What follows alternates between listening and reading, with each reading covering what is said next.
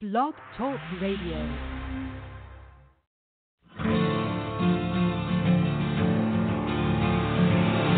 It's time to strap our boots on. This is a perfect day to die.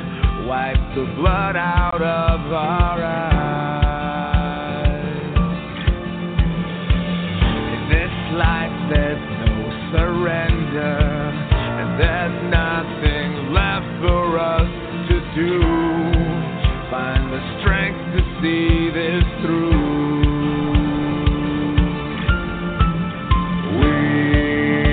The ones who will never be broken. With our final breath, we'll fight to the death. We are soldiers, we are soldiers. Whoa.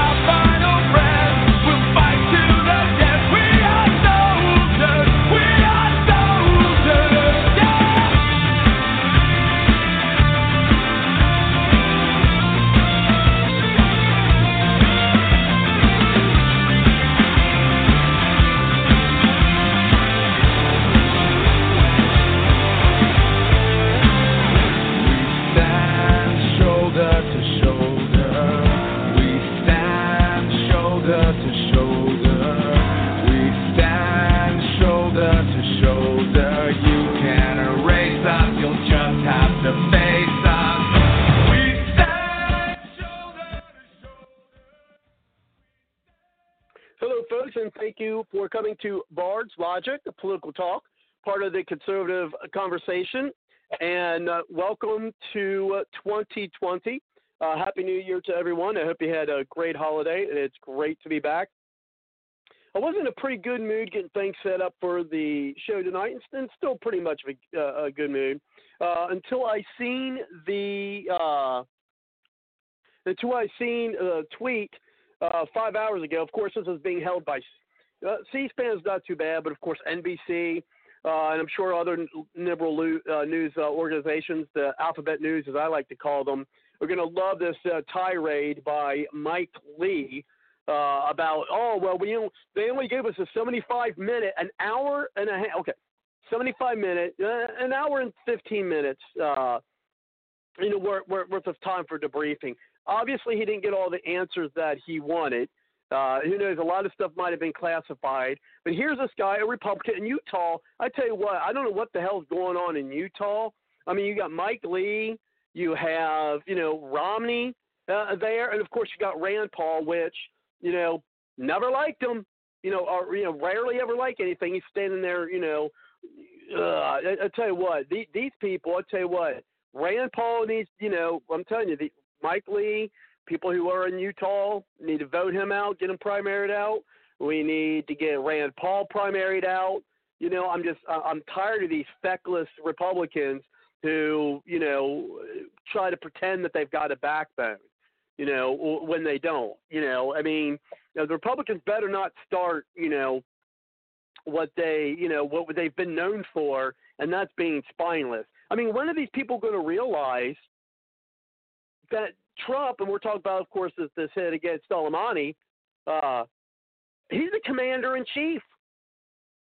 He doesn't have to give them every action that he does in order to make a strike like that after our embassy was attacked orchestrated by Soleimani. After an American citizen contractor is killed due to an order by Soleimani, this guy had at least 600 American, soldiers' death on his hands, and then these guys want to bitch, whine, and moan because we didn't confront us. Well, you know what? How about you take this into consideration? Okay? One is that you guys leak like a sieve over there. Two, remember, he is the commander-in-chief. So it doesn't have to, in the briefing, well, we didn't get all the information they wanted. Well, okay, they are busy. As you stated, Mr. Lee, Representative Lee, they are busy, and they didn't give you hours and hours of time. Maybe they don't want to waste a lot of time in doing it. And I'll tell you, part of our show tonight, we're going to make, our predictions, Bards Logic predictions for 2020 and a preview of the upcoming State of the Union address. And I do see callers in. Just give us a call. Or just push 1 on your number dial. I'll get you on after I get maybe I'll call it Bards Logic host tirade. Maybe that'll be my opening statement on the shows in the years where I get a little tirade for a couple minutes before I bring people in. But seriously, it's just a 1-minute clip. Who knows what else? But he's acting all pissed off and mad and everything. Oh, well, we didn't get it. And I'm telling you, when are these people going to realize they are giving ammunition, to the liberals, to the Democrats? When are we going to see a fully united Republican front? When are we going to see it? I mean, this is another reason why back in 2012 I left the Republican Party, because of this kind of stuff. And people, who listen to the show for a long time, again, no, I don't like Rand Paul. I think, here's the thing. I think, he's a conservative or libertarian when it suits his needs. Okay? Really. I mean, if it benefits him, then he's right in there. He's right in there. I tell you, these kind of people we need to get primaried out, because I'm getting sick of them. And again, part of the show tonight is I got an article, which ironically enough is an article that was put out by the Democrats to try to tell them on who to pressure to try to vote for, removal of Trump in office. Well, we're going to use that back way, okay? And we're going to talk. I'm going to read this article, and it could work both ways. These are the folks who are vulnerable, who they need to be, focused on, paid attention to, and reached out to. Like tonight before the show, I'm getting on a lot of these. These Twitter feeds of these different representatives. And if you're a Twitter user, I recommend you doing to the same. And also, all your followers, recommend them to go there and tweet to these guys, because there's talk about them going ahead and putting forward the articles of impeachment. And then here's and then it gets starting maybe within the next week or so. But let me tell you this. Again, folks listening to the shows in the past, last year, late last year, is always for, hey, let's have an investigation. Let's call people. Let's subpoena people. Let's get witnesses. But you know what? I'm to the point where I want to say, you know what? Screw it, because I don't only not trust the Democrats. There are plenty of Republicans out there, like Mike Lee, like Rand Paul, like Mitt Romney. And let me tell you something. We did exposés on Romney in 2012. When he was running for president. And if you don't want a bunch of dirt and stuff, people talk about Bain Capital, again, the guy needs to just get out of politics or become a Democrat, because he's never been. Here, let me, I got an audio clip of Romney back from 2012. Let me get that that we played, and I play it every once in a while. It's a, hey, don't take my words. Take his. Let's see. I'll find this clip, because he's not a Republican. He never has been. Republican in name only, but he's not a conservative. He seriously. And here's a clip. This is a minute. Romney basically outing himself. Now, Romney's all-day bus tour made a stop in Worcester this afternoon, where supporters gathered to cheer him on and rally the troops to get out the vote. Voter turnout is expected to decide this race, with a large turnout expected to help Romney. With that in mind, the campaign has set up 38 phone banks and targeted 150,000 undecided and unenrolled voters to receive phone calls. Many Democrats say a tie in the polls gives the edge to Shannon O'Brien because she has that statewide organization, including union and minority support. But the Romney campaign says that support is overrated and is eroding. They point to the recent endorsement from El Mundo, the largest Spanish-speaking newspaper in the state. I think the old, standby definitions of who votes for which party have been blown away in this campaign. I think people recognize that I'm not a partisan Republican, that I'm someone who is moderate, and that my views are progressive, and that I'm going to go to work for our senior citizens, for people who've been left behind by urban schools that are not doing the right job, and so they're going to vote for me regardless of the party label. Because you've never been a Republican, Romney. I'm not a part of. Here's the thing. And I've said this, and I've always, vote for your principal, be principled, vote for your. I've never been so partisan. I've come back to the Republican Party just probably for this election. But let me tell you something. I've never been so partisan as now. As now, because and then you have Romney, who just says that he's not a Republican. He's not with the party. Okay, I'm a moderate. That's putting it mildly, and I'm a progressive. He's always been a progressive. I mean, look at Romneycare, which morphed into Obamacare. And now you've got this guy running the public with Leak, one of those guys, out having tea somewhere, Mike Lee and Romney. What the hell? What is in the water in Utah? I mean, seriously. I'm telling you, I hope it's not starting again where you're starting to get disunity from the Republicans. So anyway, I was supporting let's call Hunter Biden. I even say that some on Twitter. Let's call Biden. Both Joe and Hunter. Let's go ahead and call Adam Schiff. Let's call the Eric, whatever the guy's last name is, the so-called whistleblower. Call him in. Let's have all this. Let's expose all this shit. But you know what? I think what Mitchell should do, or Mitch McConnell should do, is just dismiss the whole damn thing. Because let me tell you, folks, I know as much as I want an investigation to expose all this corruption, I'm getting to the point where I don't trust the Republicans, to do this, to make sure he doesn't get removed. I'm starting to lose. I mean, yeah, I know they need a lot of them. They need a lot of them.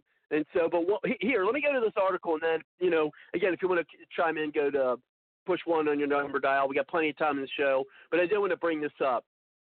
And so this is actually not from the website, not from the Bards Logic newsroom, but I seen this on Twitter, and it's demcastusa.com. It's a grassroots media. It says by the people for the people, but it's to support Democrats.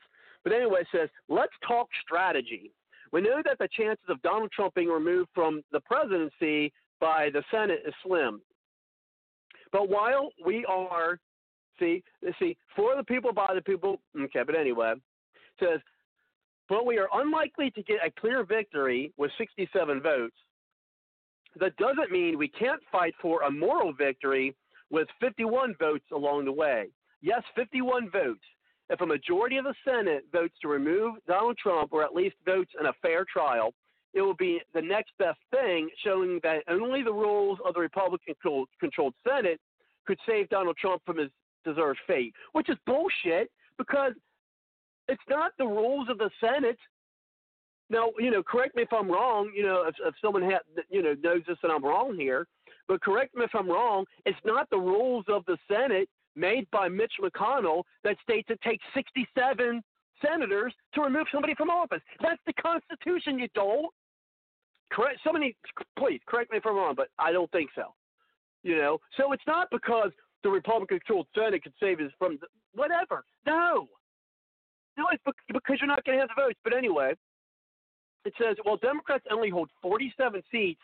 Gaining to 51 votes will be difficult. Mitch McConnell will do everything in his power to keep the number of Republican defections to 0, let alone 4. And Chuck Schumer will do the same to keep his Democratic caucus united. So who are the senators most likely up for grabs and most vulnerable to public opinion. I've broken them down into 4 groups: 2018 red state Democrats, vulnerable 2020 Republicans, retiring Republicans, and the wild cards. The first one they have here says 2018 red state Democrats: Kirsten Sinema from Arizona, John Tester. Now remember, these are folks, if they're in your state, and one of these guys are, contact them. If you're a Twitter user, get on the Twitter, respond to them, share their Twitter where people can tweet to them as well. Facebook, personally, I don't think Facebook is as successful politically as Twitter is. Just don't see it. Or email them or call them. Not that I think calling really does anything any good. I think that's, going to the wayside. But anyway, it says 2018 red state Democrats. So if you're a Democrat or these are in your state and you don't want removal, these are the ones you got to call and tell them your support to not remove Trump. I mean, look at this economy. Look what Trump's done. I mean, think about it. I mean, we'll talk later on tonight about, the Trump Doctrine, right? I mean, now you're starting to hear about the Trump Doctrine when it comes to his, his military, his military strategy and, foreign policy. And so we'll talk more about that. But think about it. Last night, the Iranians attacked, right, with 15 ballistic-style missiles, and not one casualty. Not one. And let's be honest, we know why. Because the Iranians know, shit, if we kill an American, like we did that contractor, someone's going to die. They're going to kill our people. Trump is going to make sure we kill our people. And they're going to do it. So what did they do? Well, we got to do something because our people are going to be pissed off if we don't. And we'll lob 15 ballistic missiles. I see people want to chime in. I see you push one, I'll get you in. And so we're going to throw some missiles over there. We're going to bomb dirt is basically what they did. Do you think if Obama was in there, or let's be honest, Bush was in there, they would have bombed dirt? No. So we have relatively peace.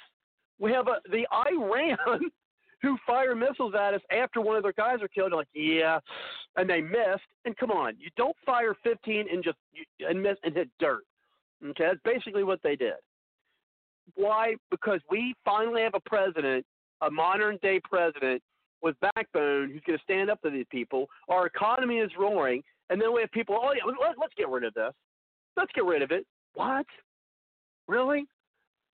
But anyway, it says the red state Democrats are Kirsten Sinema, Arizona, Joe Tester, Montana, Joe Manchin, West Virginia. And I kind of like Joe Manchin. I mean, sometimes he makes some sense. And this guy's in Ohio where I'm at is Sherrod Brown. I would never vote for this guy. I've never voted for this guy. Frankly, the Ohio governor isn't much better than this guy. And frankly, Rob Portman, I question. But anyway, so yeah, I'll be reaching out to them and already been following them on Twitter and keeping an eye on what they've got going on. It says these Democrat senators all won in red states in 2018, and perhaps more importantly, all have 5 years left in their term. That's a long time before they have to face any repercussions, which is true, and we all know that political memory is the shortest memory there is, and that's what they're going to hope for. That's what they're going to hope for. This is going to be a long-term strategy when we talk to these people. Say, look, we're not going to forget. We're not going to forget. And then, so they won't face voters again until 2024 if they face voters again at all. Sherrod Brown is the most likely, but these are Democrats, of the group to support the process and removal. An unapologetic Democrat populist, he votes his conscience and is consistently rewarded for his doing so, even in this increasingly conservative state. I don't know if I'm in Ohio. I don't know if you could say it's increasingly conservative. I think it might be more moderate than liberal, but I don't know if you could call it conservative. No, it says Kirsty. I mean, remember, it voted for Obama. It voted for Obama both, in 2008, 2012. So when it went for Trump, a lot of things because Hillary Clinton, what she had to say about coal miners and things of that nature. Same with West Virginia, for that matter. And that's actually, they bring in Joe Manchin. I skipped down a little bit. It says the same goes for Joe Manchin, who will be 77 in 2024. He clearly has never loved being in the Senate. I suspect this will be his last term. But while I think he could get support for a failed trial, he also strikes me as a Democrat most likely to vote to let Trump stay, since his state voted overwhelmingly for Trump in 2016. In the end, I think all four will vote appropriately, but don't leave anything to chance. If any of these Democrats or senators go on the phone now, and that's just said, do the opposite, because these are the people that the Democrats are going to focus on. We need to focus on them too, but on the flip side. Okay, and I promise, folks, I am going to get people in. It says now these are the next group. Says vulnerable, and I think these are the most, for me at least, I think these are probably the most important ones to maybe affect. These might be the most important ones. And these are vulnerable 2020 candidates, or 2020 Republicans. And the list is Cory Gardner, Colorado, Susan Collins, Maine, and notice some of these, you're going to hear some of the same states. Arizona, for instance, McCarthy McSally, Arizona, Joni Ernst, Iowa, Thom Tillis, North Carolina, Kelly Loeffler, and David Perdue, Georgia. So you got two in Georgia that they're vulnerable 2020 Republicans. So I think those are the most important. Cory Gardner, Colorado, Susan Maine, Collins of Maine, Martha McAllister, Arizona, Joni Ernst, Iowa, North Carolina, Thom Tillis and Kelly Loeffler, and David Perdue, Georgia.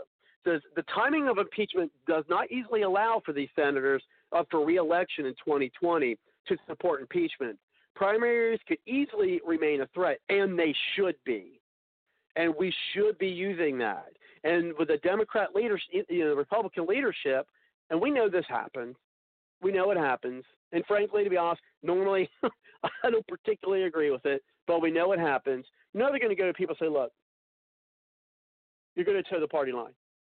And if you don't, you're going to be out of a lot of money. Which, again, I kind of don't like. I mean, I really don't like that. But, I mean, sometimes you got to fight fire with fire. And in this case, I think that's what they're just going to, have to do is Trump's going to have to say, look, you guys want money for your campaigns? Oh, you don't want us to support a primary candidate against your reelection? Oh, you don't?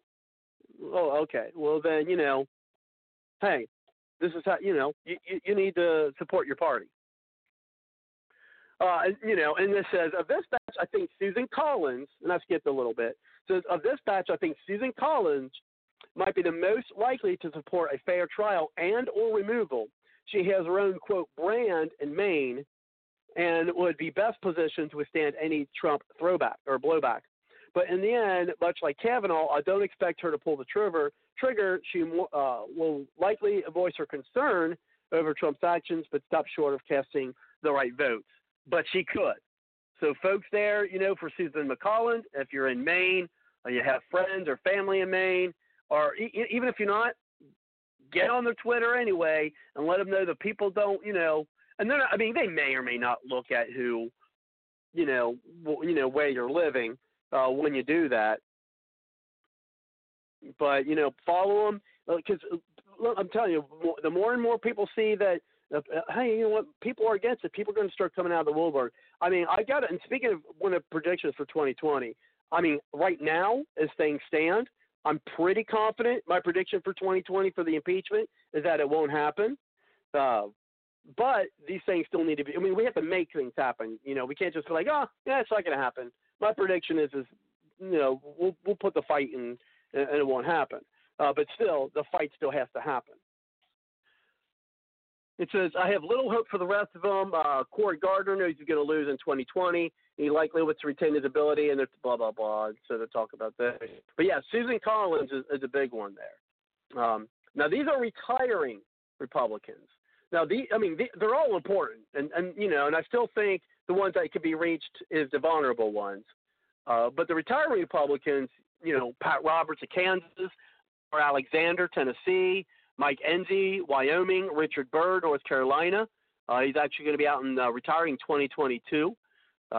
These folks, the Democrats are thinking, oh, well, we should try to, talk about their patriotism and their loyalty to the country and how, here's the thing.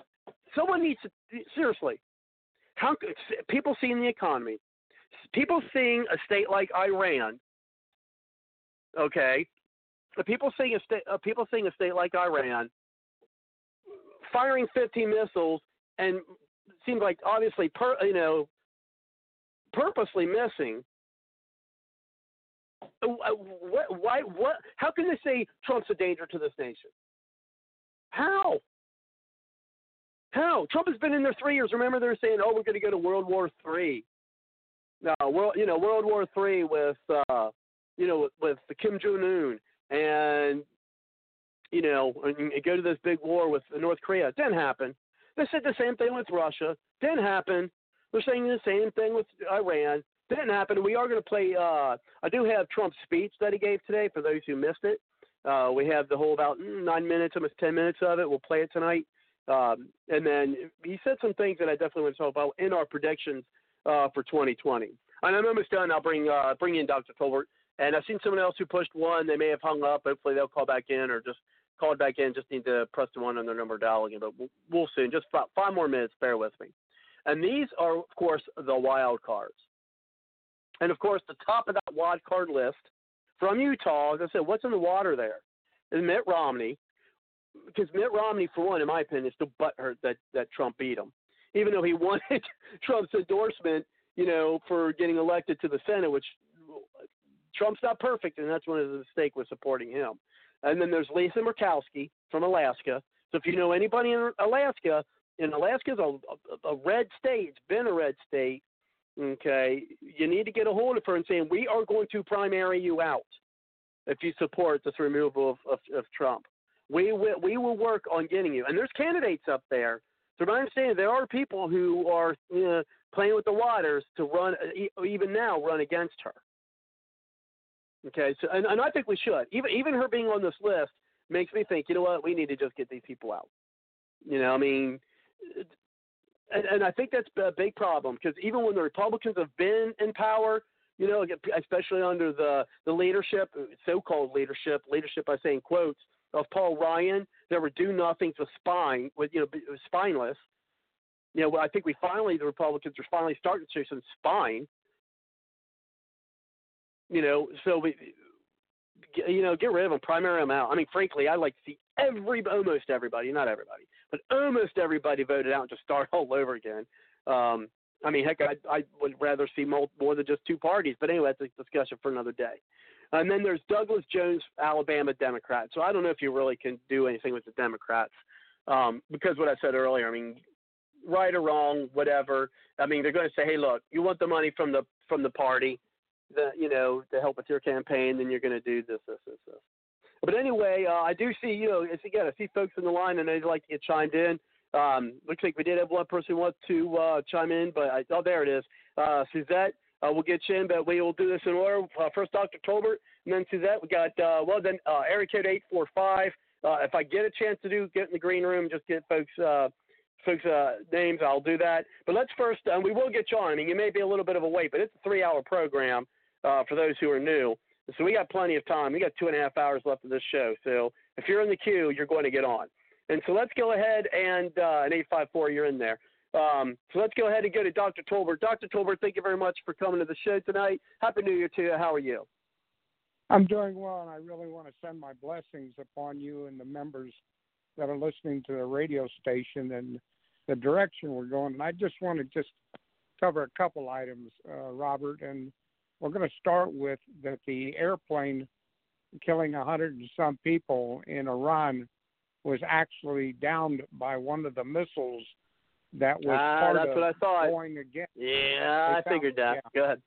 Yeah. They actually found the parts of missiles around the airplane, and they actually killed a lot of Canadians were on the airplane and people from Ukraine. Not Ukraine. Anyway, they just killed a lot of people there, and yet they couldn't hit a military base. It's just something how you could sit there and do that. Secondly, we got to go back to Jimmy Carter back 40 years ago when Iran held the prisoners, and we didn't go in at the embassy, and we didn't go in. And then we watched Bush didn't retaliate. We watched Obama didn't retaliate. And we watched that in, I think it was Lebanon, where we lost 4 diplomats under Obama, and no one did anything. We go back into the resolution that Pelosi wants to pass, which is the 30 days if you don't do something. But what people have to remember, that is not getting approved to be done, because from her getting it passed in the House of Representatives, it's got to go to the Senate, and then from the Senate, it's got to go to the president, so it gets vetoed or it doesn't get passed. So a lot of people don't understand that what Pelosi is doing is breaching the Constitution, to include the fact of the delay. And now we're talking that in 2 weeks, if they don't set forth the impeachment paperwork, the Senate can actually throw it out under an amendment. So there's a lot of things that are happening that we have to look for. Unfortunately, the independent parties are not running strong enough to compete against the Democrats and the Republicans. And Jefferson had said all along the two-party system would, in fact, destroy America. So we have to go back. Now, we go into trillions of dollars spent under Trump. We now have one of the strongest militaries that we've had in over 40 years. We wrote articles on terrorism, boots on the ground. He just is not doing strike forces. He's actually putting 3,000 or 4,000 plus military people in Iraq. So all these things as commander-in-chief. In the briefing of 70-some minutes in a secure environment, there's conversations. Why didn't he tell us more? Why did he tell us less? We are in a secure room.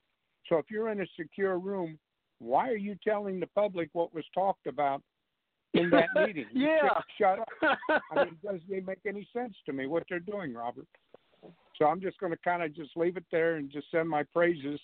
And it's good to be with you guys for the start of the new year.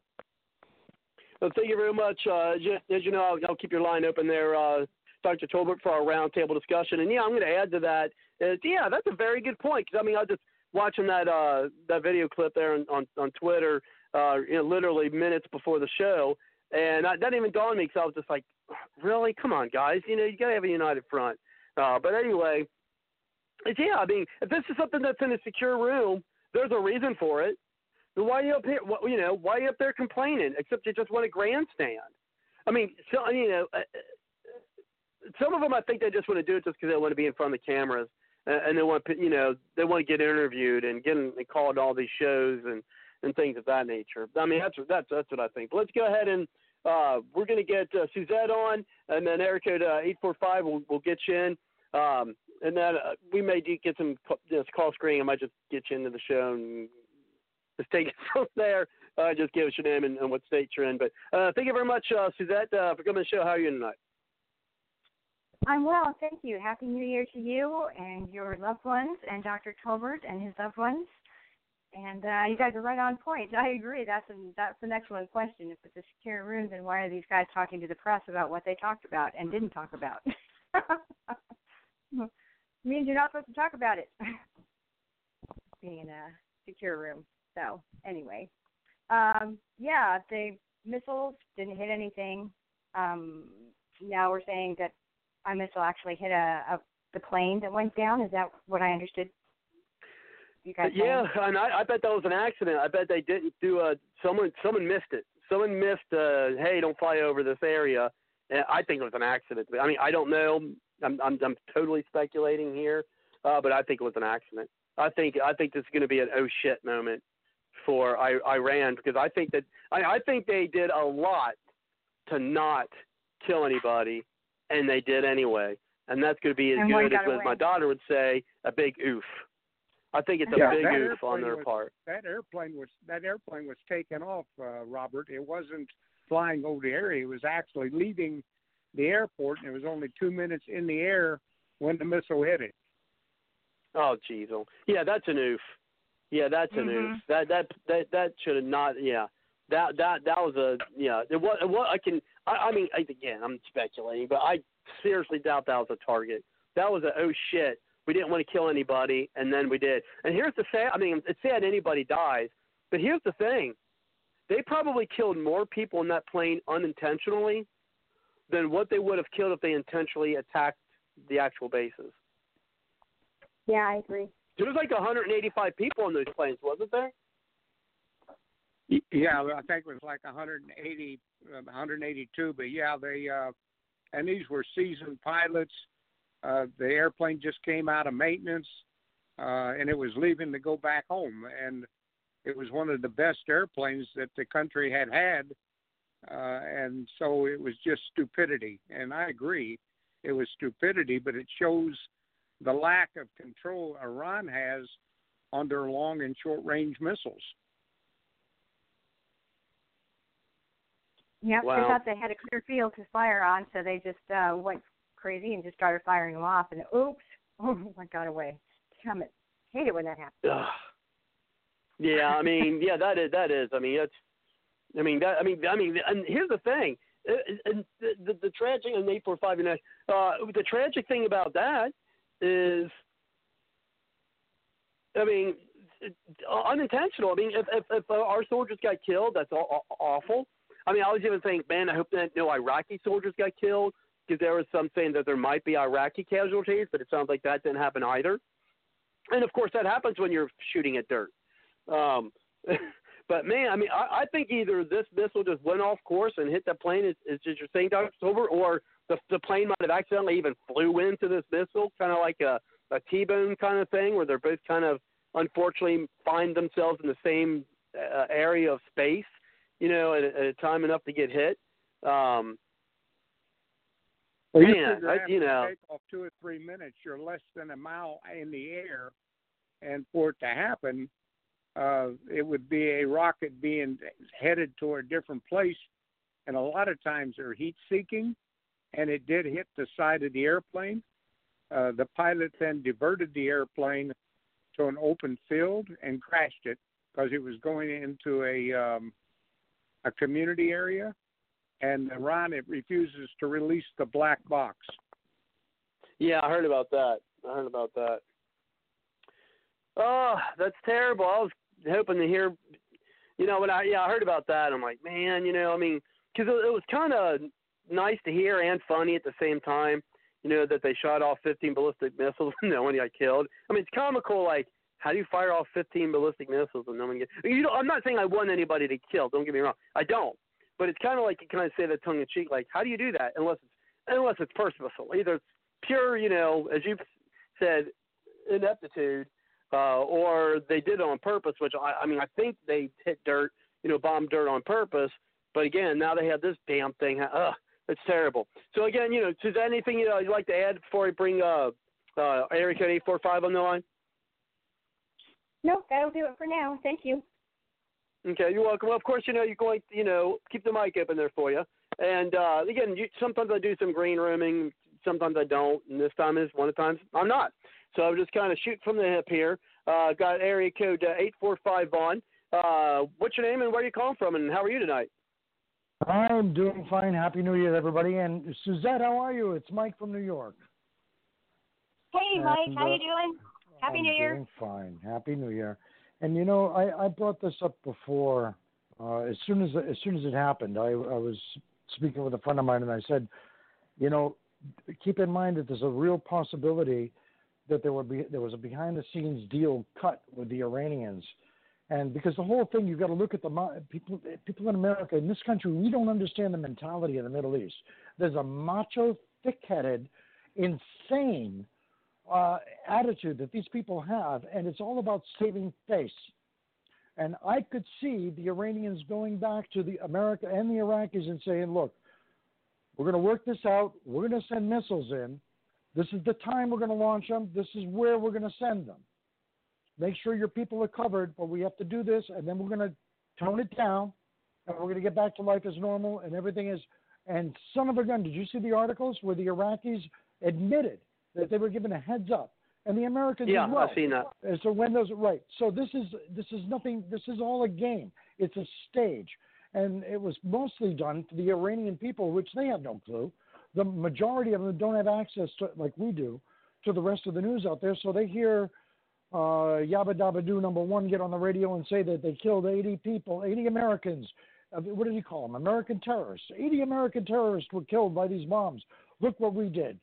We have rubes. We've done it. We're supreme. They didn't do anything. It was all a stage, all an act just to save face. And that's all they have at this point. This was a serious lesson for the Iranians, that they're not dealing with Obama. They're dealing with somebody that knows their mentality and is willing to play their game right back at them. So I think Trump did a great job, and this was what was needed. And I think it was also another lesson. Now he's doing it this the second time. He taught little Kim, North Korea, he taught him a lesson. Now he taught the Iranians a lesson. And what did he do? Well, you know, like I was talking with a colonel the other day, and this guy said, you know, all the other administrations, basically, if you look at a wound and a sore and you say that thing it's infected. Well, the other administrations, especially Obama, they'd hit it with cortisone or some sort of salve or something. That's it, and walk away from it. Trump didn't do that. He ripped the scab off it, started draining it, and went at the source. And the source was that general, Soleimani. This guy was behind everything, between using the money, funding, Hezbollah, and everything else all over the place. That was the key. Now, he took him out, and he said, okay, now we're going to start over. So he did absolutely the right thing. But, you know, the liberals and a lot of the Americans over here, they don't get it. They don't understand it. They can't comprehend it. They're not tacticians. They're Google tacticians. What they get off the Internet is what they live off of. And if the Internet tells them this, X, Y, Z, that's it. To them, that's the truth for them. They refuse to believe it. So this was tipped off. It was all planned with the Iranians. Now they're happy. They save face. Now we can get on with it. I think the Iraqi parliament, any of the hardliners that were in there, they're looking at it, and after all the rhetoric about we're going to kick out America and everything else, they finally started thinking, wait a minute, we got ISIS over here that's still remnants of them that are still. I went to Kurdish News yesterday. It was the day before, actually, but there were articles up there that 4 of the Iranian soldiers were killed by ISIS. ISIS held an attack up north, up in that region. We didn't hear it on the news over here. They're not going to tell you that stuff. I had to go on the web, go to the English version of Kurdish News, to start looking at that ISIS is still active up there. You think the Iraqis in parliament don't know that? Of course they do. Now, like, okay, do we want to have a war with the Americans, the Iranians, and we still have ISIS here? Or do we want America to pull out, and now we're stuck with what? People that don't even know how to clean their own firearms? They're going to want our help. They're going to need our help to get rid of them. Yeah, and any of the ones that are educated, say some of the pilots and everybody else that were trained over here that have a brain in their head, do you think they're going to want to stick around and stay in Iraq after we pull out? They're like, yeah, you know what, guys? This has been great. I had a wonderful time. See ya. They're going to get out. They're going to pop smoke. They're gone, man. They're not going to hang out for that. So, and one of the next ones, and he's been behaving himself overall. He said, yes, the Americans should pull out. Sadr. Remember that Imam Sadr with Sadr City? He's voiced a couple of opinions, but overall, he's sitting back and behaving himself because he's thinking, I might be on that list. I don't want to end up with having somebody drop a house on me, like in The Wizard of Oz. No. I better shut up a little bit here. So he's been behaving himself a little bit. He called for unity between the militias that were out there, but nothing really radical. He's been behaving overall. So it's a lot more complicated than what the average ma and pa kettle out there, or some of the millennials that are blinded by no matter what happens, it's Trump's fault, evil Trump, orange man bad. They don't get it anyway. And, you know, I was talking with a bunch of them. I said, 100 years from now, you do realize that historians are going to be ridiculing people like you.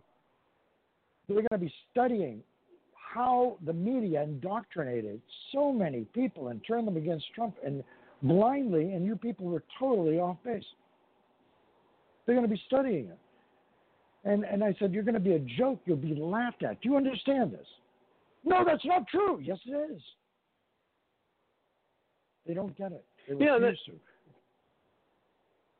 Well, and yeah, they keep saying because at least on, a lot of the liberals I've been, reading, like, Twitter, things of that nature, and you mentioned history, and they're saying, of course, the exact same opposite.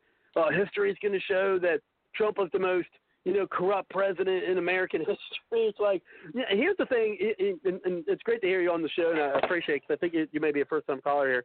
And what I don't understand is that for literally decades, and I said this a lot on the show, that for at least the past 4 decades, we've been bitching about the same issues every election cycle, for 40 years. And we've been complaining about American corruption since the 40s, if not before, because I remember last Christmas, not this one that just passed, but the one before that, It's a Wonderful Life, or no, not It's a Wonderful Life. Mr. Smith Goes to Washington was on there. And they're talking about all the corruption of Washington. And then I'm like, this movie was made in like 1940, 1943 or something like that. And they're talking about, corruption. And I'm like, that was like 80 years ago. And they're still talking about it. And what I find ironic is you hear people who are so sick of politics, who have such an apathy about politics in our government, because they're like, well, they're corrupt and they're going to do whatever they want to do anyway. And then you got a president in there who ran on and is trying to expose the corruption, is trying to drain the swamp, and I would call it a cesspool more than a swamp. I agree with those who call it a cesspool, but he's trying to do that. And then the very people, and it's pretty much everybody, so half the people who are like bitching about government corruption or have apathy about government corruption hate President Donald Trump, who's trying to get rid of the corruption. I'm like, are you it's because of the mentality. I think it's because of the mentality and how the liberals think and everything else. You've got to look at it going back to the hippie days in the beginning. I mean, someone's going to label me as a redneck and say, that guy from New York, yes. But I'll tell you what, I think the biggest enemy for any of these liberals or the millennials or whatever you want to tag socialism, they hate accountability. They hate anyone, anything, any agency, any person that represents authority, whether it's police, military, a judge, unless they're under their control. If it's a fellow liberal that's a judge, they love him, because that's the type of authority that'll bend and morph and warp the rules to fit what they need, their interpretation, their version of the world. But anybody else that has authority, especially like a cop, military, a politician that's conservative, oh my God, they're scared to death. Because they hate that. They don't want that. They don't want accountability. They don't want to be held accountable for anything. They want everything. They think that everything's going to be a utopia and we have to get along, and they're dreamers. They don't understand that you're never going to be able to legislate human behavior. They put all this stuff, they have these insane, like what we're dealing with in New York now with the no bail laws and the new Disclosure Act that's in place and everything. And now they're realizing that look at that one lady that attacked the Jewish, some women in the streets. That woman, within 2 days, she'd been arrested 4 times. And they kept letting her out on bail again and again and again. And now the politicians are realizing this was a stupid move. Yes, it was. But it's a mentality of accountability that they just hate it. And Trump scares the shit out of them, just like a gun. To them, a gun represents accountability and authority. You can't have that. That means that symbol of authority, that ability to kill, you can't have somebody just having a gun. Oh, no. Anything like that, they're a paranoid bunch. They really are. So, and when they shut up and you don't hear from them and they get under their rock and they hide, unfortunately, when things like 9/11 happen, then they disappear. They hide. They keep their mouths shut. They behave because now they're terrified. They don't know what to say. They're afraid to say anything.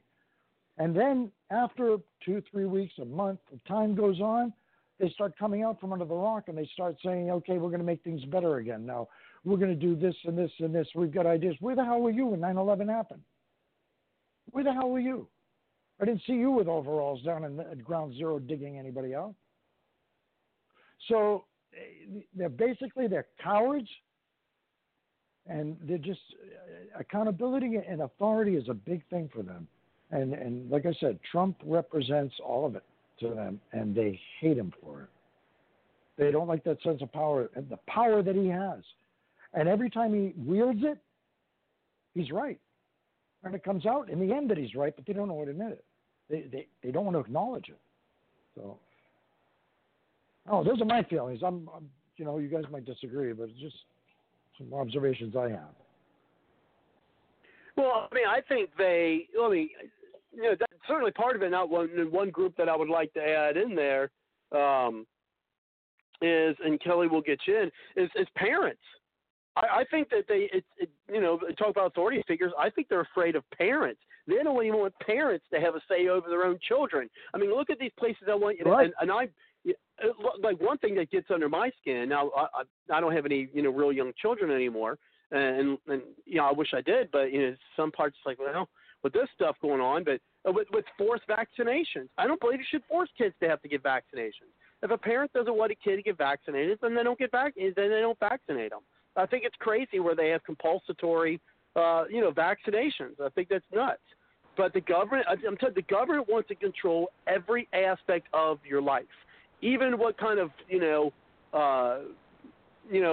biological stuff that you put inside your body, and they want. That's why they, and I'm not a religious person by any stretch of the imagination, but that's why they want to get rid of like churches. That's why they want to have a secular society, because they want people to rely on everything with them. That's why they want to get rid of charities, in my opinion, because they want people to rather they see the government as the person who supplies their well-being and things of that nature. Yeah, I think they hate any of that kind of stuff because they want people to come to them for it, because once you rely on them, they can pull your strength, and then they can rely on you to help keep you in power. And one of the things, I think that's why they're wanting to let all these illegal immigrants in, because they see that some of the minorities, such as blacks and even some Hispanics, those are growing numbers that are not supporting the Democrat candidates anymore, and they're afraid of that. I mean, they're like, oh my gosh, we're leaving like Brexit, we're losing a big part of our constituency. We need a new constituency. I mean, now you get a lot of blue-collar workers who are leaving the Democrat Party. Now look at how many blue-collar left, for Trump in 2016. Now, of course, then people come back and say, well, look at all the seats that voted for Trump, then turned around and, voted for their Democrat congressperson. Well, I think a lot of that is not my guy and not my gallism. Everyone else sucks except my representative.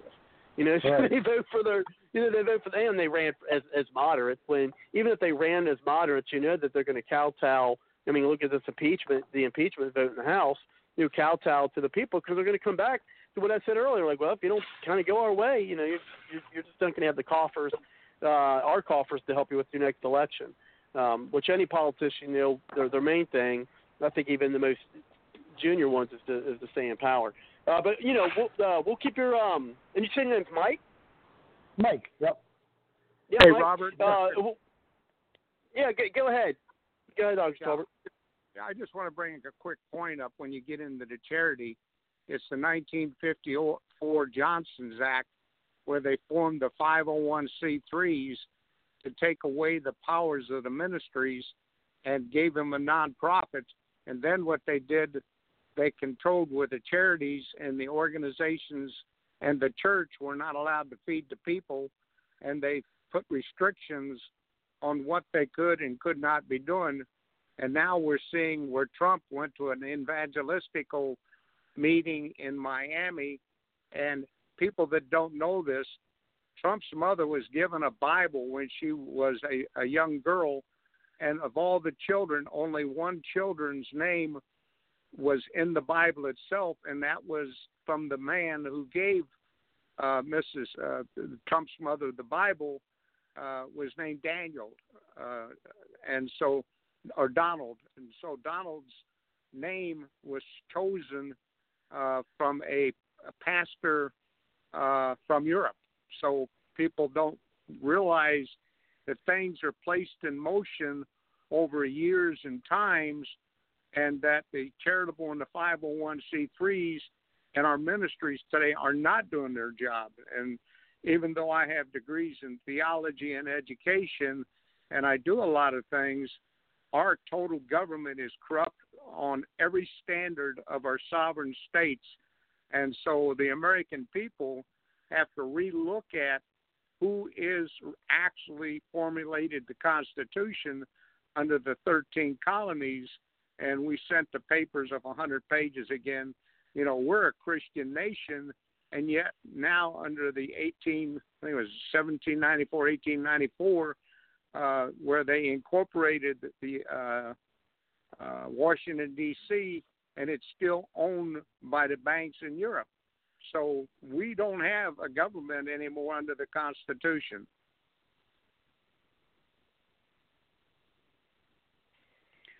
Yeah, anyone want to make comment on that before bringing in Kelly?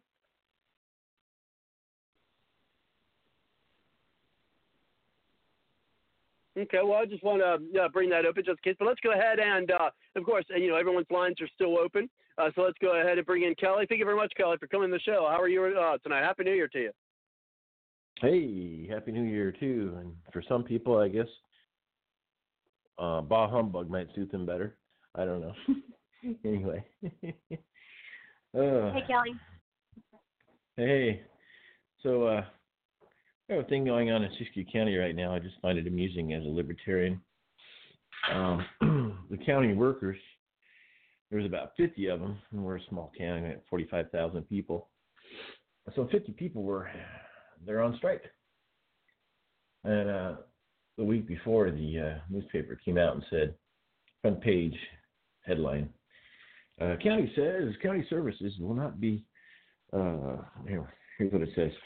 County says services will continue if workers strike. Okay. So, does that mean that these 50 people that have a job, is your job even needed? I mean, that's the libertarian perspective, minimal government. So if 50 people on strike, services continue. I guess we didn't need them. Anyway, we'll see what happens if they get fired or whatever, because supposedly it might be. Somebody who used to work for the county said it was in the contract, you can't strike. So it's going to be interesting. But, yeah, county services continue. Maybe we don't need these people. Anyway, that's just local stuff. California's going more crazy and more crazy. It's going to cost you, when you turn in house plans, effective January 1st, it's going to cost you $15,000 to $20,000 more to build a house because the solar panels, that shall have solar panels and some other things. They're ridiculous. So then we'll have more homeless. Yes. And speaking of homeless, I don't disparage liberals as much as the previous caller, and of course he's entitled to his opinion. But what I have noticed is on the homeless shelter here locally, there was a call in the paper. Hey, homeless shelter. So much people came. There was the New Ager liberal, hold your hands kind of people. They were nice people. I know them, like them and stuff, and they like me, but they turned Christian and they were out of there. Boom. We took a vote that we would be a faith-based organization, homeless shelter, and we're building the building now. And have any of these people ever showed up again to help the homeless shelter? No.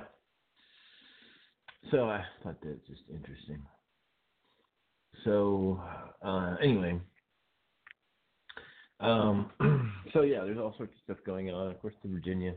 How many people have been watching the Virginia situation where they're threatening to order the local police to confiscate guns, or that's what they're saying, but that might be over-exaggerated. There's going to be a big rally in Richmond, Virginia on the 20th, and we'll see if they still pass it. It's just something to keep your eye on. What else? Oh, we decided to kill the general from Iran. Okay, that's interesting.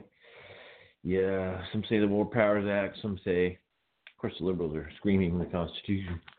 It's funny when their people do things like kill Anwar al-Awlaki in Yemen. Obama with drone strikes and killed a number of people with drone strikes in Yemen, but that's kind of didn't go anywhere. But when Trump does this, the liberals come out and they finally study the Constitution, or impeachment, they study the Constitution. You know, it's just so fascinating. Anyway, yeah, war powers. If we're going to get into a war, why don't we just get formal with it and have Congress declare war? Because we could have blowback. Ron Paul mentioned that a number of times. We are creating more enemies than we can kill. Yeah, blowback. But so, you know, the preemptive stuff is starting. I don't know. It's getting frustrating. But there was no. Well, you're not saying this was preemptive. The strike on Soleimani was preemptive.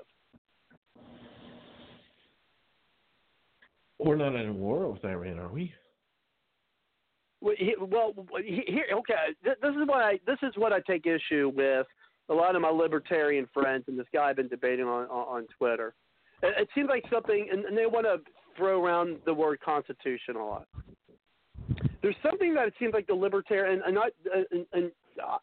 this surprised me, Kelly, because you know you're our kind of our constitutional scholar here that we say, and what surprises me the most about a lot of people, what they seem to forget, is Trump is the commander in chief.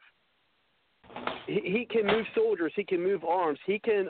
Remember, this guy was behind the attack on our embassy, which is an embassy, as you know, Kelly, is considered American soil.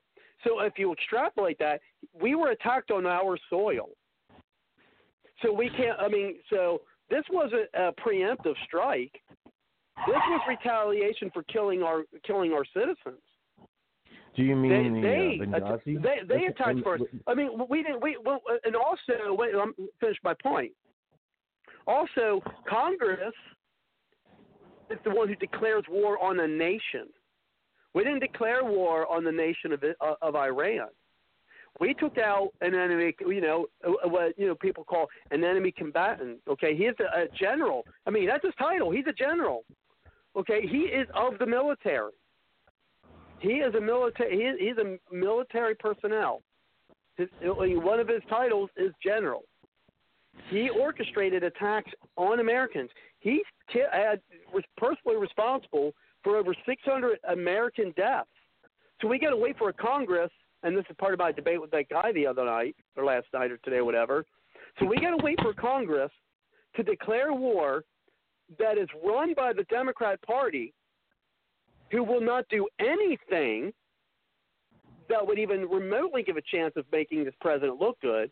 And do we really think that the Congress is going to declare war on Iran for us to get rid of this guy? Why? I mean, tell me why libertarians are continually to forget that Donald Trump, as the President of the United States, is the supreme commander of our armed forces. He is the supreme commander. He is the commander-in-chief. He can move troops, he can move arms, and he can call for attacks. He can. You're right. Now, here's the thing. He can't declare war against an entire nation, which means Trump can't say, hey, let's go carpet bomb the entire and kill civilians in Iraq. We can't carpet bomb them. We can't destroy all of their infrastructure, especially, as you put it, preemptively. He can't do that. That is right. But what he can do as commander-in-chief is take out a general of an army that orchestrated an attack against American citizens. This was a defensive attack. Not just what you're saying. You're looking only at that one attack. It's even deeper than that. A lot of the Americans refuse to really look into the background of this general or look back into the beginnings of Hezbollah with the money going back to 1983. That general's fingerprints were on the 1983 bombing in the Marine barracks in Beirut. He was involved with that by setting up the group, the name. They changed the name of it and turned it into Hezbollah in Lebanon. Right then, when that happened, that guy that was responsible, I forget his name, Yabba Dabba Doo number 2, I don't know, whatever his name was, we ended up killing him afterwards, the guy that orchestrated and put the thing together. But he worked hand in hand with this general. Going back to that, this guy has a track record. Now, also, we had intel that this guy wasn't stopping after orchestrating everything at the embassy recently over in Baghdad. He had other plans laid out for going after politicians and American military in the Middle East. That was it. That was Trump's chance. This guy's got to go. This guy's got a long track record dating way, way back, but nobody looks at that. They go, yeah, it was an assassination. You know, he was a really nice guy. Have you ever had coffee with him? You should hang out together. No, dude. You get it? No, but they don't. I mean, and here's here's a great and Mike, here's a great, you know, here's the thing, and let me throw this at folks, and then Kelly, definitely want an answer on, you know, why libertarians and liberals and stuff seem to forget that he's commander in chief. Is that, you know, you've heard this phrase, and you know it's a biblical phrase. You know, but what is it? Something like, you know, if good allows evil to, or if good doesn't do anything about evil, evil wins, or does nothing, or I can't remember the quote, but you know where I'm getting at with that. It's Edmund Burke who said, "All it takes for evil to prosper is for good men to do nothing." Yeah, well, guess what? Evil would have prospered, and let me tell you something. You know, I don't use the word evil lightly, because frankly, I don't really believe in evil. But I don't use that word lightly, you know. So if there is evil, he's it. Okay, that's my thought. I mean, if you looked at the guy, you look at all the photos that they show. Now they may be showing him in the worst face that they can, but you know, the guy even looked. As I said, if you can say this person looks evil, that guy looked evil. Okay, and I mean, and if indeed that guy was evil, and good men, Trump, did nothing. This guy's going to be around to use his mind to orchestrate more killings. Now, yeah, I mean, address that if you want, but also, and Mike will bring you back in, but I want Kelly to answer about that is why does it seem like people are forgetting that he is the commander in chief?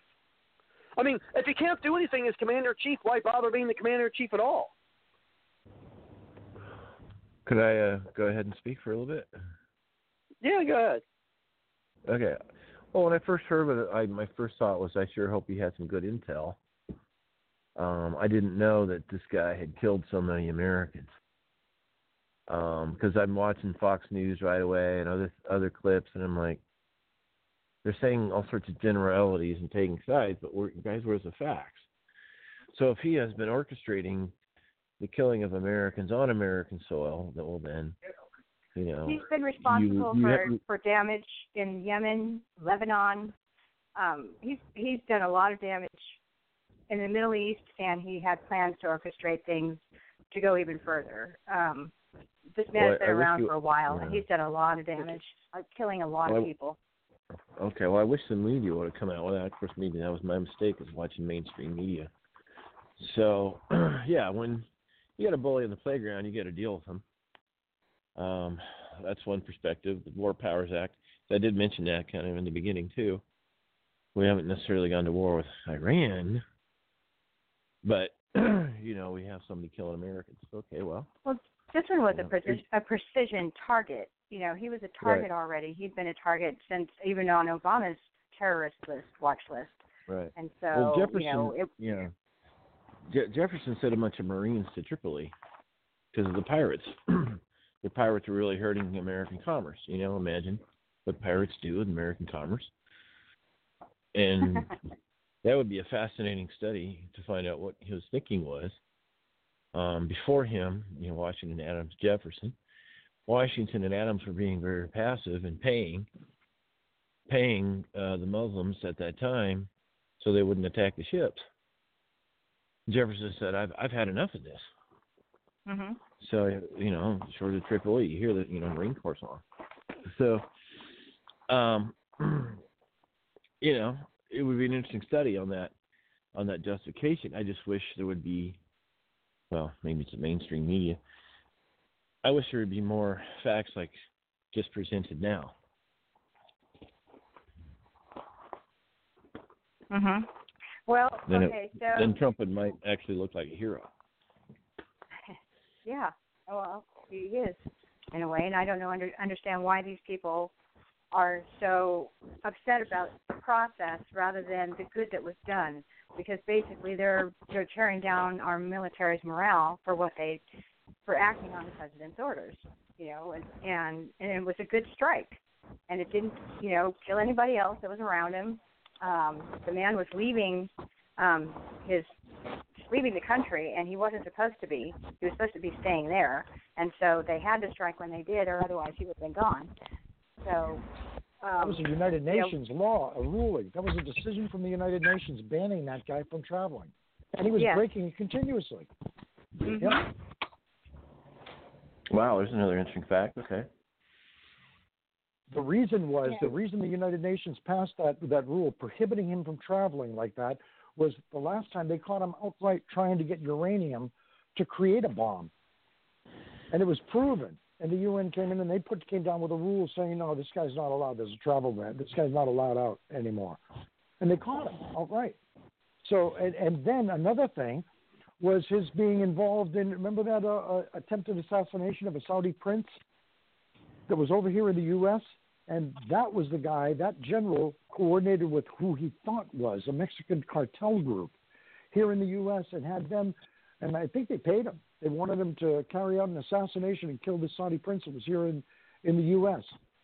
And it turned out that the general was negotiating with a member of the FBI or CIA or something, and the plot was foiled. And representatives from law enforcement went to Congress and they said, we suggest that you go after this guy right away.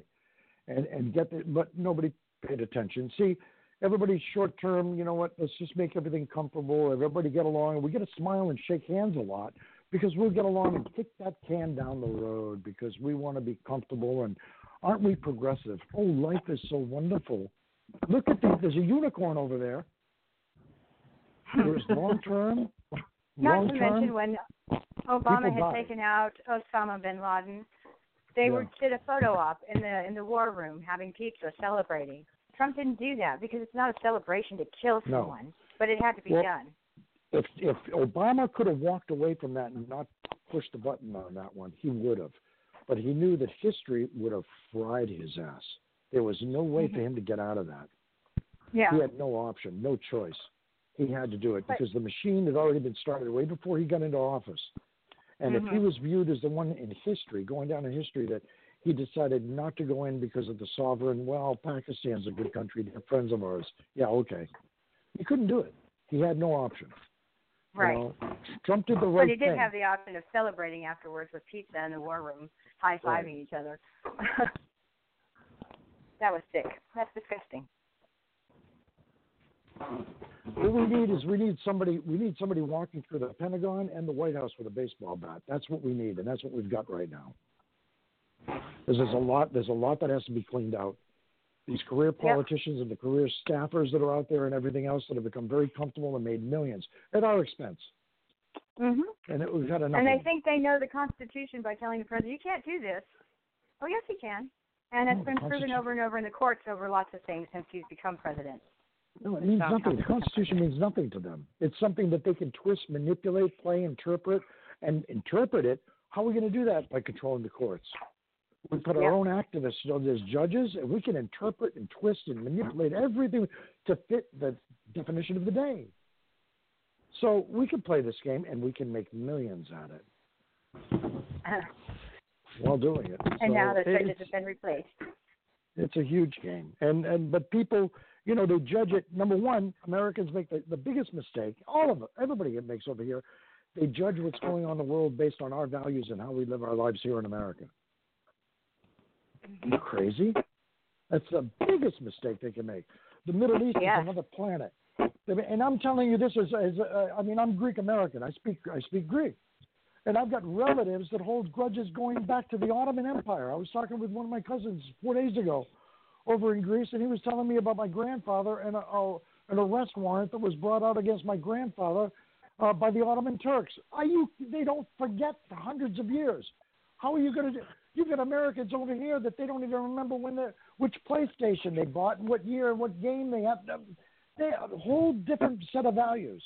The schools have dumbed us down. These kids don't know anything about it. And yet the older ones, they have selective memory. Yeah. And they sit there, they read a couple of things, watch a couple of movies, all of a sudden they're scholars and they're experts. It's like, what? So, you know, and they're going to make a judgment call on what's going on in the Middle East when they have no idea anything about it.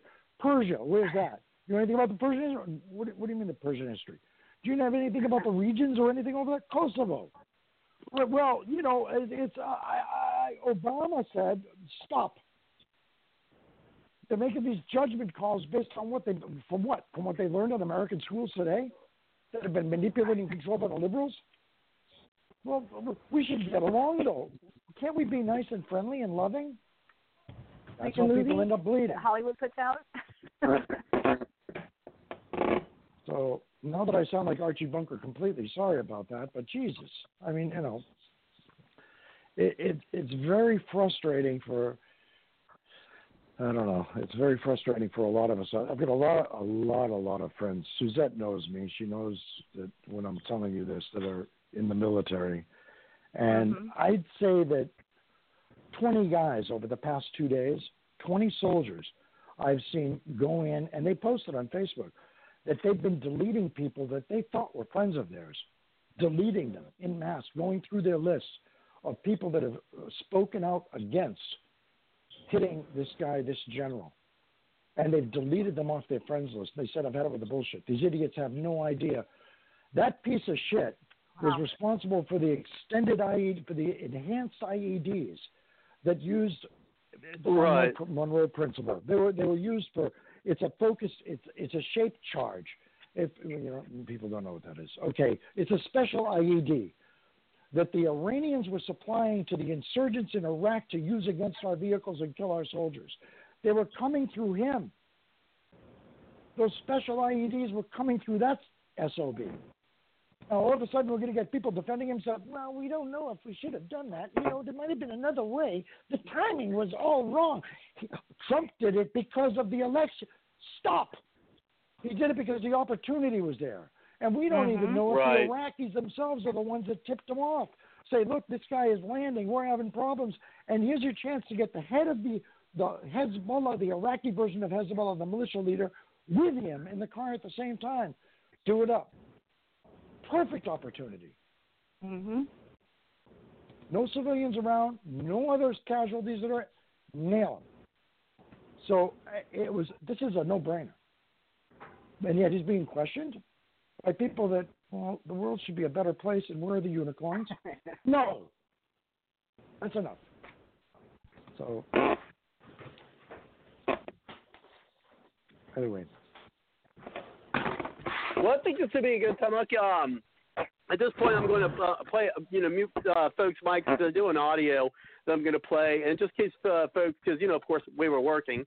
So we probably didn't get a chance, or maybe at least did not get a chance to hear Trump's speech. It wasn't long. It was only about, 10 minutes and what he had to say. And the predicting for 2020, I mean, I know there's a lot of hoopla and Mike Lee, jackass, and then and others who, are going to say, oh, hell of a terrible thing, and they're going to try to blast Trump and things. But here's my prediction. This is actually going to be, a good, I think it's really going to be a good thing, and this is why. Even with the attack, last night, which, they bombed dirt, and and they purposely bombed dirt, and unfortunately for the folks in that airplane that got killed, it's terrible, it's awful, especially since that was a colossal mistake. I mean, whether it's a mistake or not, it's still awful. But I mean, it didn't have to happen. It was just something that was all. I mean, you know what I mean. I mean, I don't think I have to mince words. But anyway, the purpose of their attack was, as you guys said, save face. They're not that, they don't get a lot of information there, inside Iran. So just by them saying, oh, hey, look, we shut off missiles. They were bombing at dirt. I think that was bombing at dirt was purposeful, and I think things are going to wind down and come to the table, and who knows? Listen to the speech, and then I'm going to get some commentary and on as to why I think this is actually going to make things look better. Because remember, remember Trump's talk with Kim Jong Un, which he still is not ready to mature and be an adult. But anyway. You listen to some of the things he said that it's going to be reminiscent of some of the things he said about North Korea, with Kim Jong-un. So let me go ahead and mute the mic, and we'll bring people back on, and I'll play that audio from his press conference speech, or whatever you want to call it today.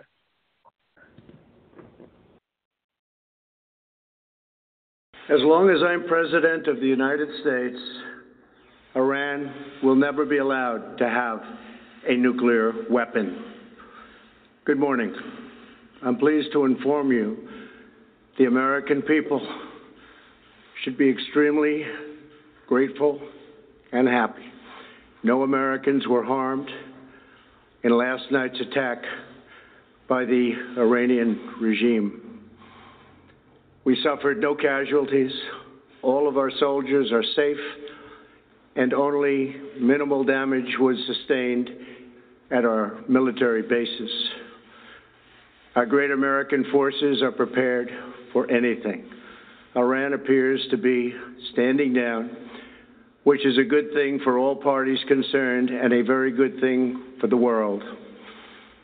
No American or Iraqi lives were lost because of the precautions taken, the dispersal of forces, and an early warning system that worked very well.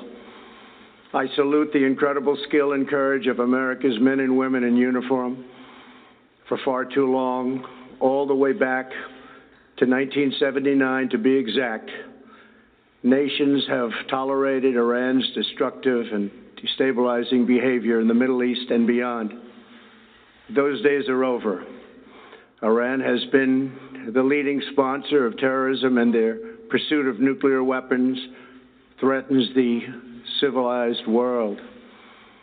We will never let that happen.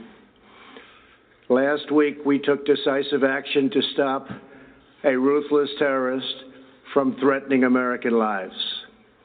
At my direction, the United States military eliminated the world's top terrorist, Qasem Soleimani.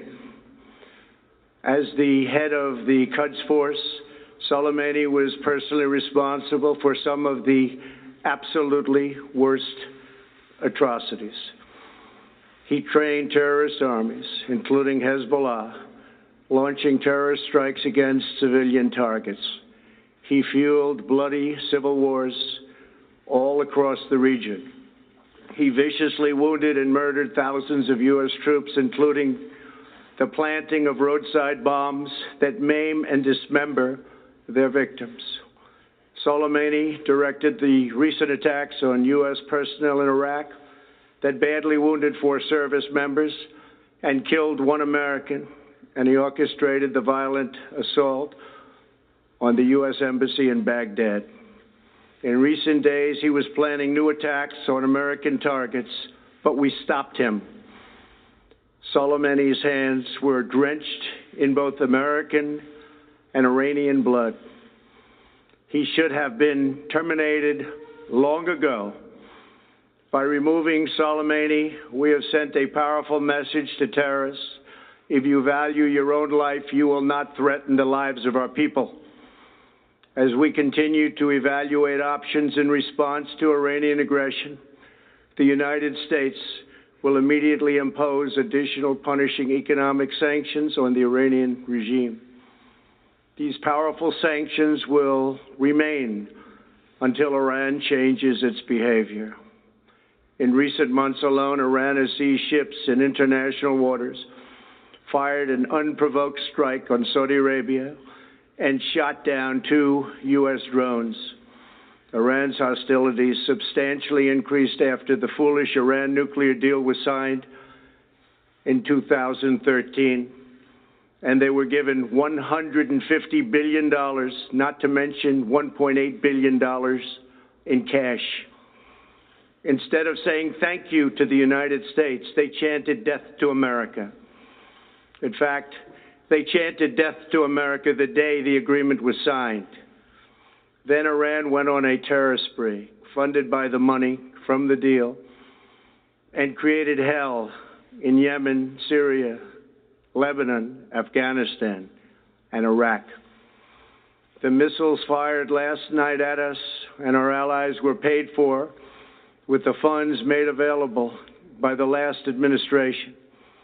The regime also greatly tightened the reins on their own country, even recently killing 1,500 people at the many protests that are taking place all throughout Iran. The very defective JCPOA expires shortly anyway and gives Iran a clear and quick path to nuclear breakout. Iran must abandon its nuclear ambitions and end its support for terrorism. The time has come for the United Kingdom, Germany, France, Russia, and China to recognize this reality. They must now break away from the remnants of the Iran deal, or JCPOA.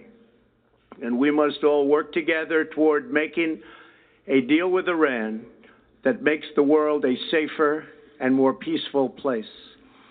We must also make a deal that allows Iran to thrive and prosper and take advantage of its enormous untapped potential. Iran can be a great country.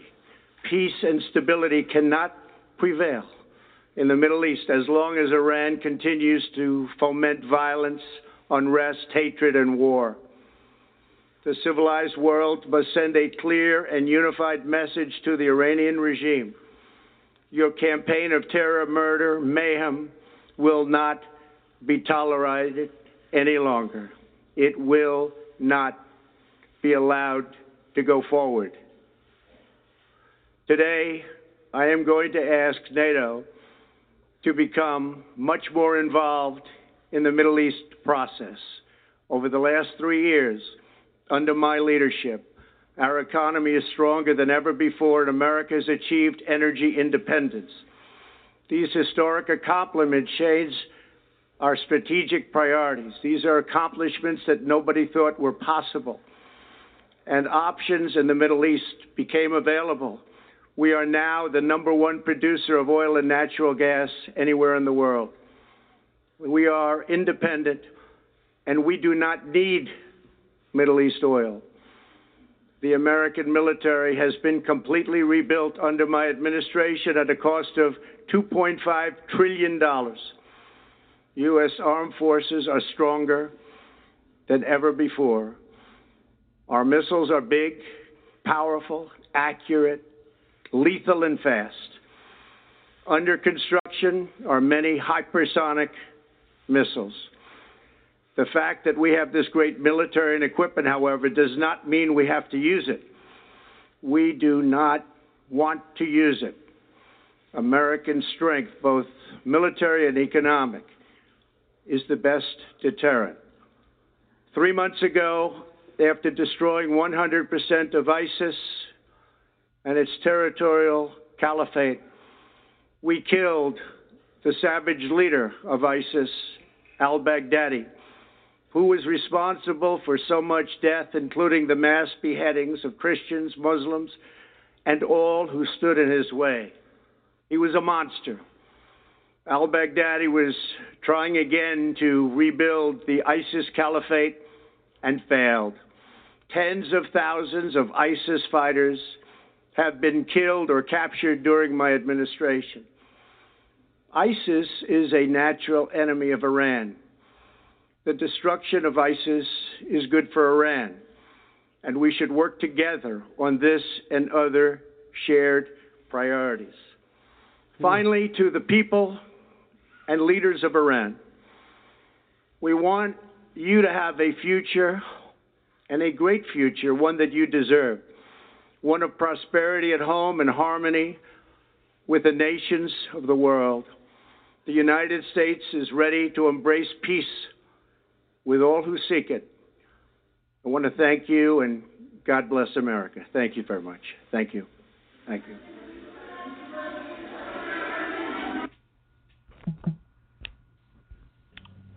Okay, folks, mics are still on. Speaking of Mike, it looks like we lost Mike from New York. Oh, no, there he is. I apologize for that. I thought we dropped the call, but no, we got everyone here. And again, to point out where he's talking about, hey, look, Kim Jong-un, when he went to South Korea, was like, oh, man, look at this infrastructure. Look at these buildings. I mean, they could have a thriving economy if they, hey, how about partnering with the United States and actually building your economy and helping your people so then that they're not just starving to death. And same with Iran. I mean, you could be, a prosperous nation. Just give up this death to Iran, this death to America crap. Because let's be realistic. As Laura Ingraham said, Trump's a realist.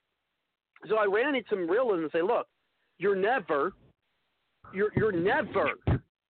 going to death to America. You are never going to kill America. And all those people out there who are worried about, oh my God, World War III, not going to happen. Trump's not going to get us into World War III. I mean, have people worry about. Not going to happen because let's be honest with you. The nations that actually have the power to start and maintain a World War III are those nations that are smart enough not to do it because they know they would be destroyed just as much. And then the nations who want to try to do it don't have the power to do it. And then if you bring in China, they are, what if China gets over Iraq? And this is the case now. Let's hope it stays in the future. But one thing we should note is the Chinese economy is dependent in a lot, ways for the American consumer. So China's really not, at least in the short term, going to try to cause any type of war with us because they need us to buy their stuff. I mean, go in your house and flip anything over, and almost not guarantee, but it's definitely when you turn that thing over, it's going to say made in China. Seriously. Almost everything you buy today is made in China.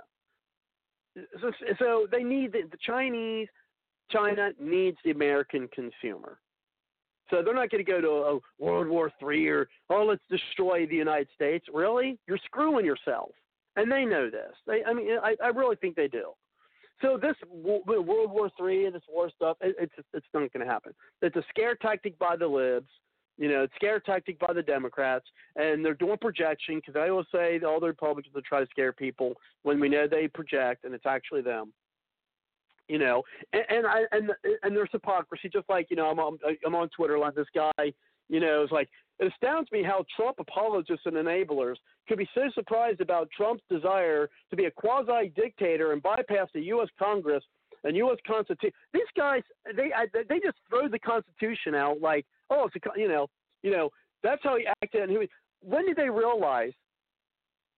Okay, remember, it was a drone, through my understanding, that took out Soleimani. Where were these same people when Obama was doing the same thing? So by their logic, Obama had to be a dictator. Because wasn't it like, Suzette, correct me, wasn't it like Obama did it like 2,500 attacks or something crazy like that of, attacks with drones, killing people and nations all over the world? I mean, where's the outrage for that? I mean, I can't remember what the number is. Do you remember anyone on the line remember what that number is? Someone brought it up like, it was like over 2,000 drone attacks that this guy had. Did he go to Congress every time and say, oh, yeah, I need you guys to do this to make this drone attack? I mean, how many drone attacks did Obama do without Congress consent? Every single one. Let me do a search. You're right. I think it was over 2,000. I'm going to say 2,800. Yeah, I think it was like 2,800. And he didn't get Congress approval. No, he didn't. To the point that everybody was even killed an American citizen. Remember that American citizen? But the guy, to me, renounced his citizenship the minute he joined in and started working with the terrorists. And I think he became an imam or something. Some American, remember that? And there was a big thing where some people were taking him on, saying, "What is Obama doing? He's killing an American citizen with a drone." Well, no, the guy was a combatant at that time, at that point. So I don't consider him an American anymore. He's fighting with the enemy against us. And you think this guy, what? You want to see him collect the Social Security? Get out of here. No. No. I know. Look, there's a unicorn. I know. Okay, all right, I get it. It's like, all of these people, the complainers and everything else. America, we should start a program. I mean, we did it for the widows back after World War I. There was the widows pilgrimage that Congress paid for to send the mothers and widows of soldiers that were killed in World War I and send them over to Europe to see where their sons and their husbands were buried. We should do the same sort of thing for a lot of the liberals. Send them over to Syria. Send them over to the northern part of Iraq. Let them see firsthand who these people are that they're defending. Let them deal with them. Let them meet them. I don't know how many of them will come home, but let them see. That'd be a hell of a reality TV show. There you go. Nancy Pelosi, AOC, and what's her name? Tlaib Rashid, whatever her name is. Let them go over there and deal with it. They won't. Because they're too paranoid. They won't. Prove to us. Go over to the Middle East and sit down and have a round table somewhere. Let's see how that works out for you. Meet with some of the ISIS representatives. See if they can turn your head or cut it off. Yeah. You're right. Obama did a lot. I mean, but they don't look at that because that was authority that they controlled. He was one of their own. So that doesn't count. That doesn't matter. Did you see how paranoid they were that they shut down the Selective Service, the website? Because all the liberals and the feel-goods and everybody were out there going, oh, my God, Selective Service, I heard they're going to come back in. There's going to be a war that they inundated the website, Selective Service, so much they flooded it, looking at it, that they ended up shutting down the website. They couldn't respond anymore. That's how freaked out they were. You don't see them posting, but you see them searching. Yeah. That's the paranoia. Not me. Oh, I can't go over. Oh, my God, what are they doing? Oh, that evil Trump. He's going to send me to war? No, really, we're better off without you. Stay home in your mother's basement and play video games or get out there with your Soros organization. Here it is. Boom, 2800. Here's an article, and I'm going to send to this guy. Here's an article I found, CourierJournal.com. It's an opinion piece, but still, I mean, it has information in it. It says, I spent the last 20 or so New Year's Eves glued to the Sci-Fi Channel Twilight Zone marathon. My wife, blah, blah, blah, blah, okay? It says, the year of 2017, Donald Trump is inaugurated as the President of the United States, and a mass amnesia has washed over America. Half the country can no longer remember anything that happened before January 20th. The former President, Barack Obama, is literally sitting right there, yet his own party cannot remember one thing about his 8 years. It is one of the strangest phenomena of the Trump era, the memory holding of Obama's executive powers. Democrats continuously act as if they've just fallen off the Washington turnip wagon when Trump does anything. Trump's illegal immigration policies are draconian. He's deporting too many, they scream, forgetting that Obama deported more, a lot more. And those cages on the southern border? Obama built them, not Trump. Trump's defying congressional subpoenas. No president has ever stonewalled Congress, they scream, forgetting that Obama's Attorney General, Eric Holder, was held in contempt of Congress for defying subpoenas relating to the Fast and Furious scandal. There was at least 8 other times when Obama's administration defied congressional oversight, even preventing people from testifying. Sound familiar? When Trump announced the American First policy during his inauguration, Democrats apparently took it as literally as one can. Now they howl over Trump's latest outrage, the airstrike that killed Iranian terrorist Qasem Soleimani, who was in Iraq fermenting attacks against America's embassy and eventually plotting future hits on American targets. Washington Democrats whined about Trump authorizing a drone strike without their notification or consent. This after Obama authorized at least 2,800 drone strikes in Iraq and Syria without congressional approval. So, I mean, seriously, they're freaking hypocrites.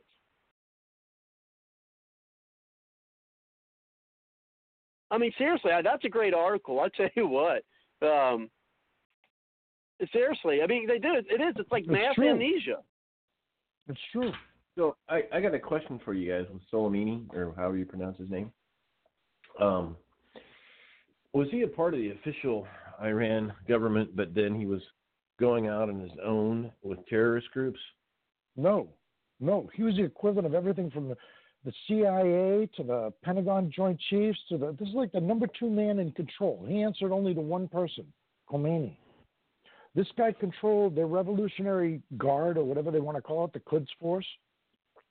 He was also their main negotiator and the person that was involved with any foreign relations with all of these countries that are around there. There was except for the ones that he completely burned. But then again, Sunnis and the Shias don't get along. So he didn't really care about Saudi Arabia. He was afraid of them because he knew that Saudi Arabia in 2017, there's an article in the New York Times about that Saudi Arabia was plotting to murder him outright. They hated the guy. And that's fact. But that didn't stop the propaganda from the prime minister who's pro-Iranian, the prime minister of Iraq. As soon as this happened and the guy was hit, what did he come out with? He addressed Parliament, if you remember, and that was only a couple days ago, so you got to remember this, where the prime minister of Iraq got up in front of the Iraqi parliament and said that, no, that general was there for peace negotiations to de-escalate issues between Saudi Arabia and Iran. Well, wait a minute. The whole problem here was about the American embassy, and it had nothing to do with Saudi Arabia. Why would he be? What are you talking about? In the middle of a shitstorm that's about the American embassy and the Iraqi version of Hezbollah militia being sent there by the general to go after the American embassy, and now you're saying that the general's coming there to help discuss de-escalation between Saudi Arabia and... You think the Saudi Arabians would want to sit at a table or have anything to do with negotiations that this general that they wanted to kill has to do with? Who's dreaming this up? But it was something that the liberals here in America and all the whiners could say, oh, that evil Trump, look what he did. Oh, that poor general, he was a nice guy. He was trying to make everybody happy. Look at the unicorn. No! But they believed it. It was nothing but a lie. And then I posted this and outlined it for a bunch of the guys on one of the closed discussion panels, and I had liberals attack me and say outright, are you accusing the Prime Minister of Iraq of lying?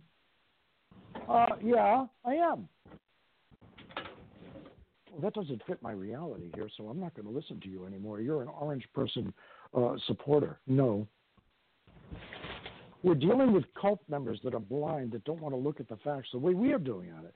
We're looking at it, digging it down to the nuts and bolts, and looking at how the machine worked to analyze it, not based on what NBC or CNN tells us. We're looking at history to help us outline it, not what CNN tells us today. Obama had a kill list too. Yeah. So I'm going back to my question because I don't understand the chain of command of the Iranian government. So the top leader of Iran, Khomeini, still there. He's been there a long time. All right. So Soleimani reports to Khomeini. Right. Is it possible that Soleimani just kind of went rogue and then Khomeini just kind of looked the other way? No, there's no way. Now we're dreaming to make an excuse for him to try to make an excuse for the Iranians. Possibility. Yeah, no, there's no way. Right. So we just said to the Shah of Iran, knock it off. The Shah's been gone. The Shah of Iran's been gone for years. We were the ones that actually put the Shah in. That was one of the reasons. That was the main reason that they were pissed off at us, because the CIA and everything manipulating, putting the Shah in and supporting the Shah against the Iranian people, and they overthrew and took our embassy over. They wanted the Shah out. That's what kicked the Shah out of the country. If you remember. Well, yeah, okay. I don't remember. I don't know much about Iran. Sorry, I'm admitting it. All right, no problem. All right. Okay, but every policy from Khomeini and from the Khomeinis, the original Ayatollah that was in there when they did the takeover of the embassy, he's dead. So the next one comes in. These are religious leaders, because that country is ruled by its religious government, theocracy. It's ruled by their warped version of their Islam, whatever the hell they believe. I don't know. Whatever they believe in, it's religion. So now he follows the policy of that Ayatollah, and he's very much in control of that. And there was one article that was in there. It was an older article that said that all of the generals and other the high representatives that are in the government in Iran have made a lot of money for themselves through business and back deals and the corruptions, because the government is very corrupt over there, except for this general. This general was not a religious fanatic. Because they asked, there was a report on the guy, they said, when they were asking representatives from the Iranian government, is he a religious type person? No, he's not at all, but he's a nationalist. He has a lot of his belief, and everything he's done is driven by his belief in Iran, a fanatic, a nationalist. But now he answers to and is supported at 1,000,000% and was made incredibly rich by the Ayatollahs. They took care of him. He didn't have to go making any backroom deals or anything else. They made him very, very wealthy. Now, also, he had his own money that he controlled and his own network that he controlled. And if you read on the background on how this guy worked, he armpitted everything. He didn't like sharing information. He was hands-on. This guy would fly in and out of areas. He was always, especially over in Syria, because he was very active with supporting Hezbollah and creating the faction over there that was supporting Assad and dealing with Assad and also financing Assad with some of the money that was cut loose by Obama. Now, the minute he was hit, there's an article out there also, they're analyzing it, about a fraction. There was a crack that appeared in the Syrian government now because they're worried. Because now, since we more or less stepped aside in Syria, we're still there. But we're not active like we were. So the main players are Turkey, Syria, Russia, and the Iranians. But now the main supporter for Assad was Iran. Now that he's dead and all those connections and everything else go with him, now Russia is the major power that's over there. And Russia's in there mostly because they've got 2 Navy bases that are in Syria that they have leases for. They don't want to lose those or have them threaten those Navy bases. Turkey doesn't. Turkey cares about its bottom border, and they're more worried about the Kurds. They wanted that buffer zone. America, we've taken possession of those Syrian oil fields, turned them over to the Kurds, and Syria, you sell the oil and you make the money to help finance your country state that you want to build. So this creates a real problem over in Syria now that he's gone, because he was the main power broker for a lot of that stuff. But he's been active with a lot of this, the fighting and everything, going back to the embassy with the Iranians. It's not like, it's bizarre. I was talking with somebody the other day. In Vietnam, South Vietnam, we were over there. We were fighting in the jungles. You know how many South Vietnamese died, North Vietnamese died, the carpet bombing we did. What went on and everything. And now look at us. We calmed things down. We got a normal relationship with them. I had friends that went on their vacation last year. They're over there telling me how wonderful the country is and everything else. You can't do that with a Muslim country that's run like this.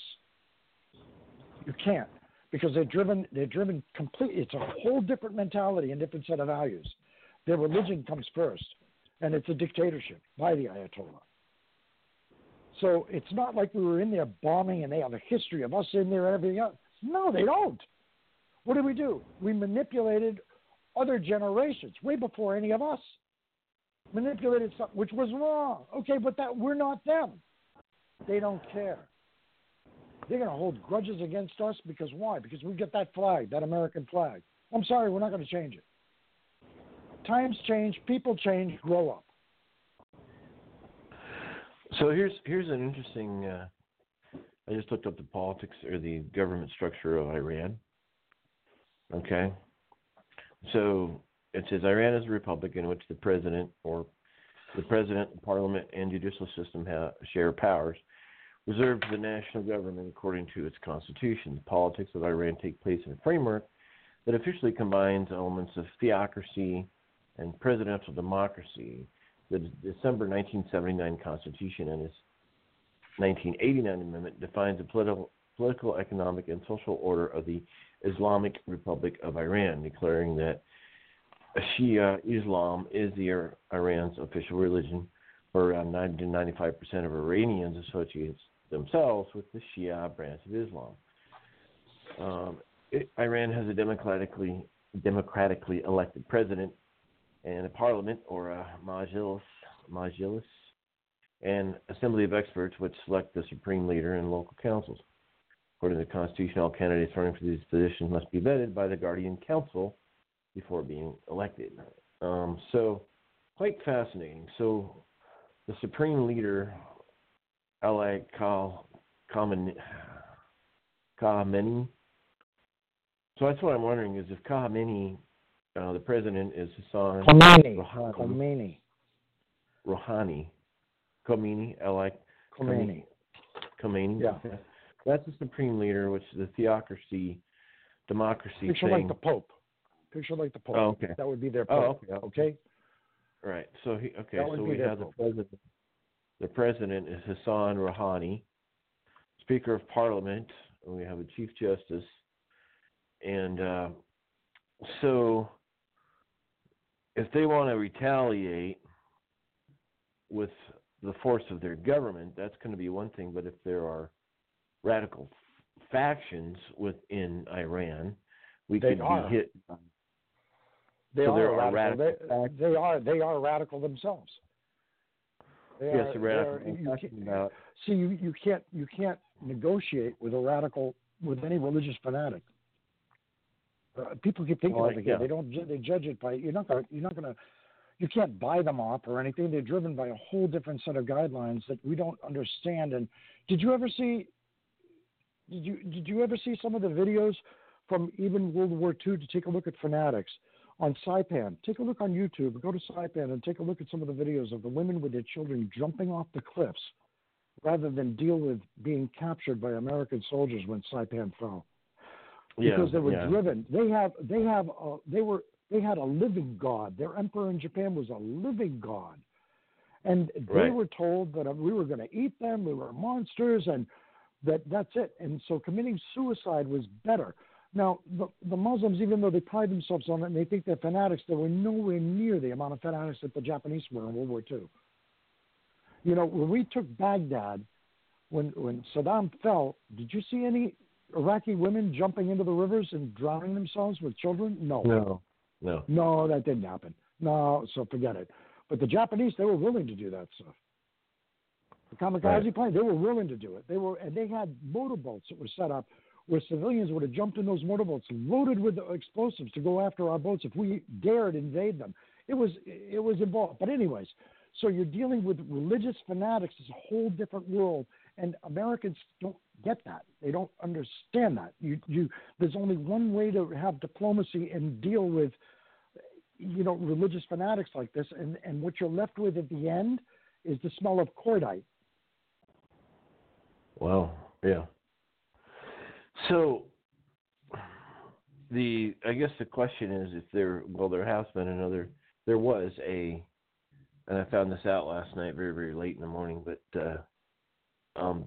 the Iranians, whether it be a faction radical not under control of the government or sanctioned by the Iranian government, they sent some missiles, I think one of our bases, but the missiles didn't do squat to our installations over. We already said that. The articles that are out there where the Iranians warned the Iraqis and warned America that they were going to be sending those missiles. This is already public.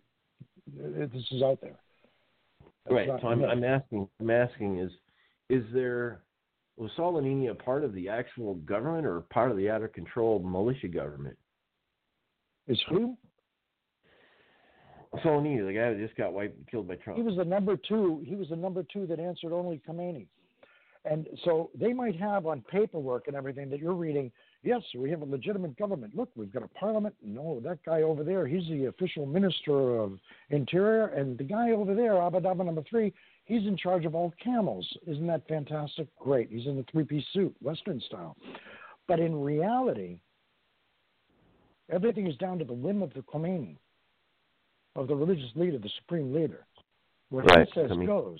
So it doesn't matter what type of title you give it. I'm a member of parliament. As long as Khomeini likes you, yeah, okay, good for you. And this is exhibited. If you really start studying like the uprisings, the 2 big uprisings they've had over the years. The recent one, there was a letter that was sent, and this is all on the internet too. A letter that was signed and sent by Soleimani to the president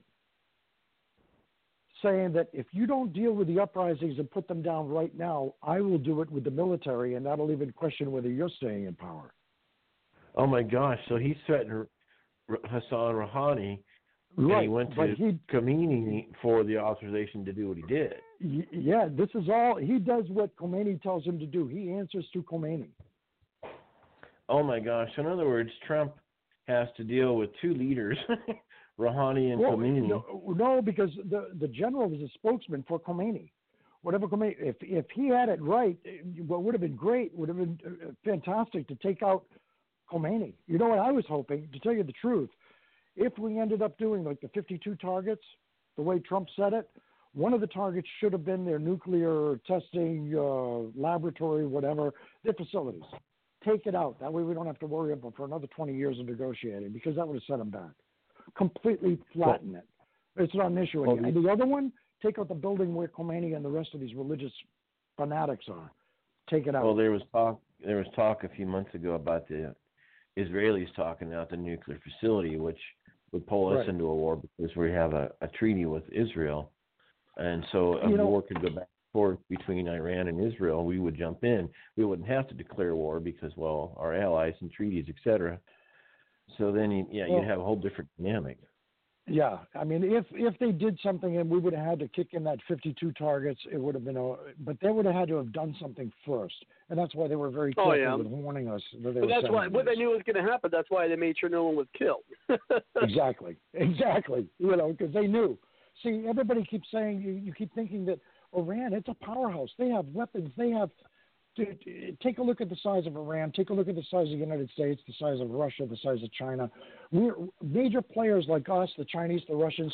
We have the ability to sit at a distance and put another country like Iran back into the Stone Age within a matter of hours, and that's not hurting any of the or the majority of the civilians there. You could take out satellite communication, all their cell phones, all their power, their infrastructure completely, water, power, transportation. The Air Force, the last time we went after them, we sank half of their Navy within a matter of hours. Half. You picture what we do this time. I don't even know if we'd leave a rowboat left for them. They know that. They know they had no choice. But everybody sits back and these armchair tacticians, and they don't get it. We've got technology that would, now we don't even have to set boots on the ground. We could sit there and say, and tell the rest of the world, no flights in or out of Iran. I'm sorry. And then also, we've got satellites monitoring borders and everything else. We've got drones. Start flying drones over all the borders and everything. We get enough ships and everything in the air. We could control everything from their airspace to who's driving on their roads. How long would it take before the past two uprisings where people said, okay, we've had enough? And this is all because of what? Because of Ahmed Mohammed, who wants to meet Allah, is doing this to us and took on America, and now look at us. We've got no lights, no running water, there's no food, that's it, we're done. These guys got to come out of office. I want our life back. There would be a revolt and we don't even have to step foot in the country and do it. If we wanted to do that, we could have. We could have done it. And we'll keep the mics open, and then it was the top of the hour, so don't leave your mics shut down, because so, hello in the chat. I haven't been able to chance to look at it. I've been doing a lot of behind-the-scenes stuff here, just replying to people about this Mike Lee tweet. Still, it's amazing how many, well, it's not really amazing, but let's go ahead and bring in John, again, his perspective. And since we're in the vein of tonight's show, the prediction is, I think that's it. I mean, at this point, I think that's it. I don't think we're going to see any more attacks. I don't think we're going to see anything from Iran. I don't think we're going to see anything more military from Trump. And I was talking, I think the news is that tonight where I can even see where, who knows, maybe by years out, who knows, you might have a meeting scheduled with Trump and the Ayatollah Khomeini by the end of the year. Wouldn't that be something to be done before the election? Say, you know what? I wouldn't doubt it. I wouldn't doubt it. You're right. Yeah, and after we bring John in, I want to bring up at the top of the hour is, of course, we know the We'll have other weeks to talk about this too, but we also want to touch base on two things. One is the Trump Doctrine. We'll talk a little bit about that since I think we're in vein with that. And then also one of the things I like to bring up is what are some of the things we think that Trump should be talking about in the upcoming State of the Union address. So I'd like to certainly bring some of those things up, and it's kind of fun to see if he does, and how he approaches it. But that's at the top of the hour. And again, don't let your phones die, because if you do, unfortunately, you will not be able to call back in after the top of the hour, which is now. So make sure those phones are not out of charge. But let's go ahead and bring in John. Thank you very much, John, for coming to the show. How are you tonight? Oh, you mean it's too late for him to call 347-945? What is it, 70? 748. Yeah, unfortunately, is we just hit the top of the hour. I'm wasting my time trying to talk sense in the liberals. But go ahead. That's all we got left. It's just us. Yeah, well, hey, I think you probably know where I'm coming from. The standpoint, I don't like setting up presidents just because the fact that President X got away with it doesn't mean President Y should be getting away with it. To me, this falls into one of those suspicious activity type things that I want to be looking at more details. Because remember, Operation Norwood, Operation Mockingbird, Operation Tradewind, MK Ultra, ThinThread, COINTELPRO, Paperclip, Pathfinder, Maven, Overlord, Trailblazer, Ajax, Sunshine, Chrome Dome, Stargate, Stellar Wind. It doesn't end. Operation Hammer. They've all been deceptive manipulations of the deep state, captains of industry, military-industrial complex, manipulating our congressmen and the foreign entities in order to bait us to be distracted to certain things while they could consume other things and manipulate us in continuing to break us down and to not demand our power. Because you were saying about how Senator Lee and Senator Rand Paul are now complaining. I don't think they're complaining about the fact that this guy died. I think everybody probably agrees this guy was a miserable individual, just like Saddam Hussein and Osama bin Laden. The problem then what's the problem? We continue to milk toast our accountability to we the people, because it's you and me, or you and me's children, or family members that's going to be put in these wars to be accountable. And when you go into a briefing, when the people that are supposed to be briefing you on the details about the data start making excuses, don't question that, we don't need any kind of division here. Well, you just we don't. John, we don't. Honest with we the people, so we the people could actually be free people and self-governing. So you're back to relegating us to legislative. I knew this. You're right, John. I knew you're right, John. I knew this was coming, and I'm ready. Okay, because here's the thing. One, there's no way in hell we could have got a referendum to attack this guy. Two, and I'm going to say something that might piss off a lot of people. The concept of Congress declaring war, I think the time for that is dead. It doesn't apply to how war is done now. It just doesn't. For multiple reasons. One is it used to be where you literally, if you wanted to get the bad guy, you pretty much had to go inside the nation with massive amounts of military in order to take out the enemy. They used to have to do that because this guy's going to maybe not be on the front lines, or he's not going to be in the war. Let's say for Hitler, Hitler. You think that, we were going to have one little thing come in and get Hitler? No, because we didn't have the war mechanism to be able to do that. And so in order to have mass armies go into a nation, go into people's neighborhoods, go into the fields, go into the land in order to get to the enemy, you had to do that. You had to have mass amounts of military forces and power go into a nation. And so in order to do that, you're going to have to declare war to get to the bad guy. You don't have to do that anymore. Hold on. Can I say I agree with you? Well, hold on. Let me finish my point. It doesn't have to be done anymore. 2, okay, it used to be where when we had an enemy of the nation, we would come together without leaks, without traitorous people in our actual government who are, in my opinion, are damn near close to aiding and abetting the enemy. And yes, I'm talking about treason. Within our very government, representatives doing this, that used to not exist, at least not to the extent of and leaking. Holy shit. Who's to say that they wouldn't have warned Congress, and then Congress wouldn't have said, hey, we got some a drone coming out to kill this guy. You might want to put him inside a crowd somewhere or something.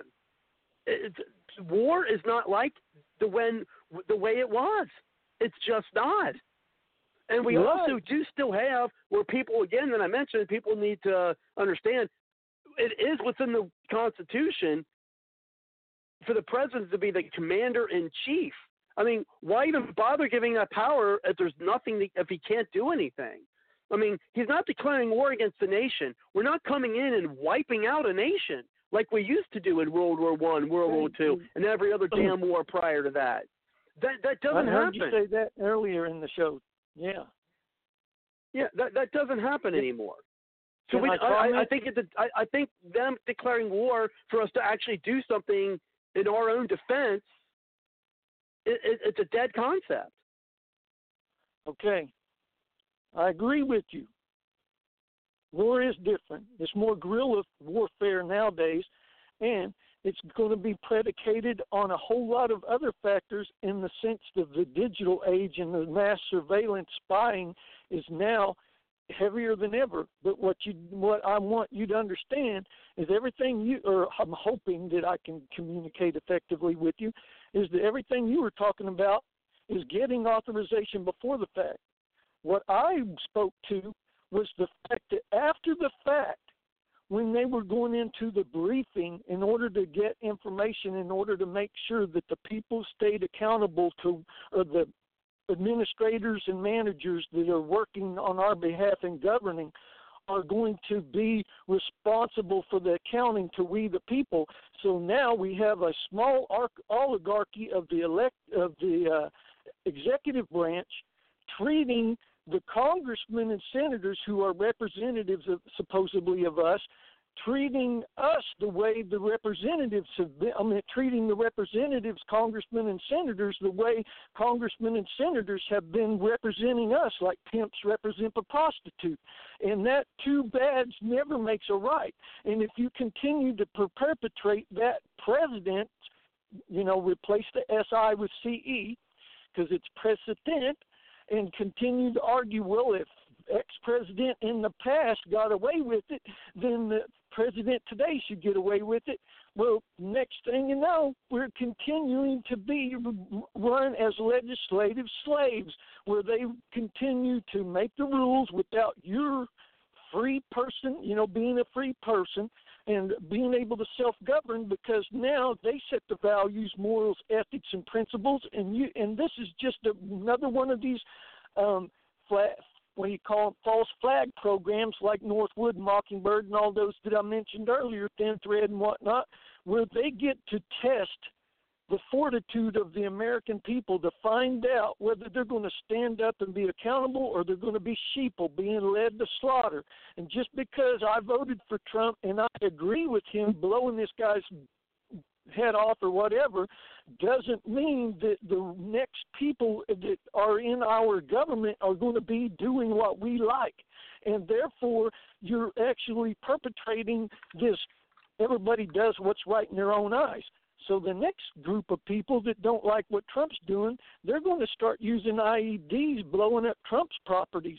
Or like the government right now, if you look at the people in Congress, in our Senate, and on the House floor and stuff, they're passing laws about all of this activity and targeting particular people, calling them in and be combatants and stuff, because they're tired of having to look at all these bullet holes coming through government buildings, because They don't want you to be able to have the right to self-govern and to dictate your burdens and encumbrances. They want you to continue to be their legislative slaves. So they want to use that as a flag operation in order to better justify we get to control your weapons and stuff, because they want to hide behind the secrecy of classified cloak, of secrecy, cover them for their nefarious action so they can continue to manipulate you without having to be accountable to you for their actions.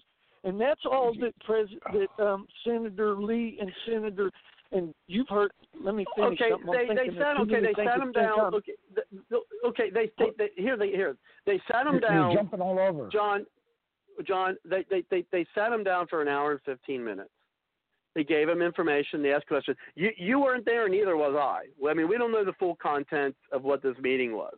All we got so far, in the context of this show, and maybe if people are looking up other things while we're talking, is a minute thing of Mike Lee bitching about not getting enough information. About not getting enough information. I doubt he was the only one in the room. So I'm sure we're going to hear from other people. We are getting his opinion. Well, wait, hold on. One guy's opinion. We'll get more. But my thing is like, I'm no intelligence agent. I'm just, hey, an American citizen. But frankly, what is there? I mean, my question is what are they getting so upset about? What is there to tell? You had an opportunity. Seriously, no, wait, hold on. Rob, hear me out. Hear me out, John.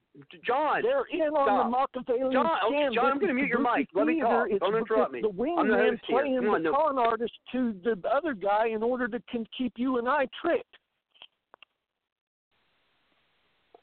I really hate doing that, but I'm not. I want to be able to get a point out, and this even happens to me at work. I hate when people interrupt me when I'm trying to make a point. Okay. Now my thing is what do we need? I mean, seriously, the guy. There was an opportunity to kill the guy. Okay.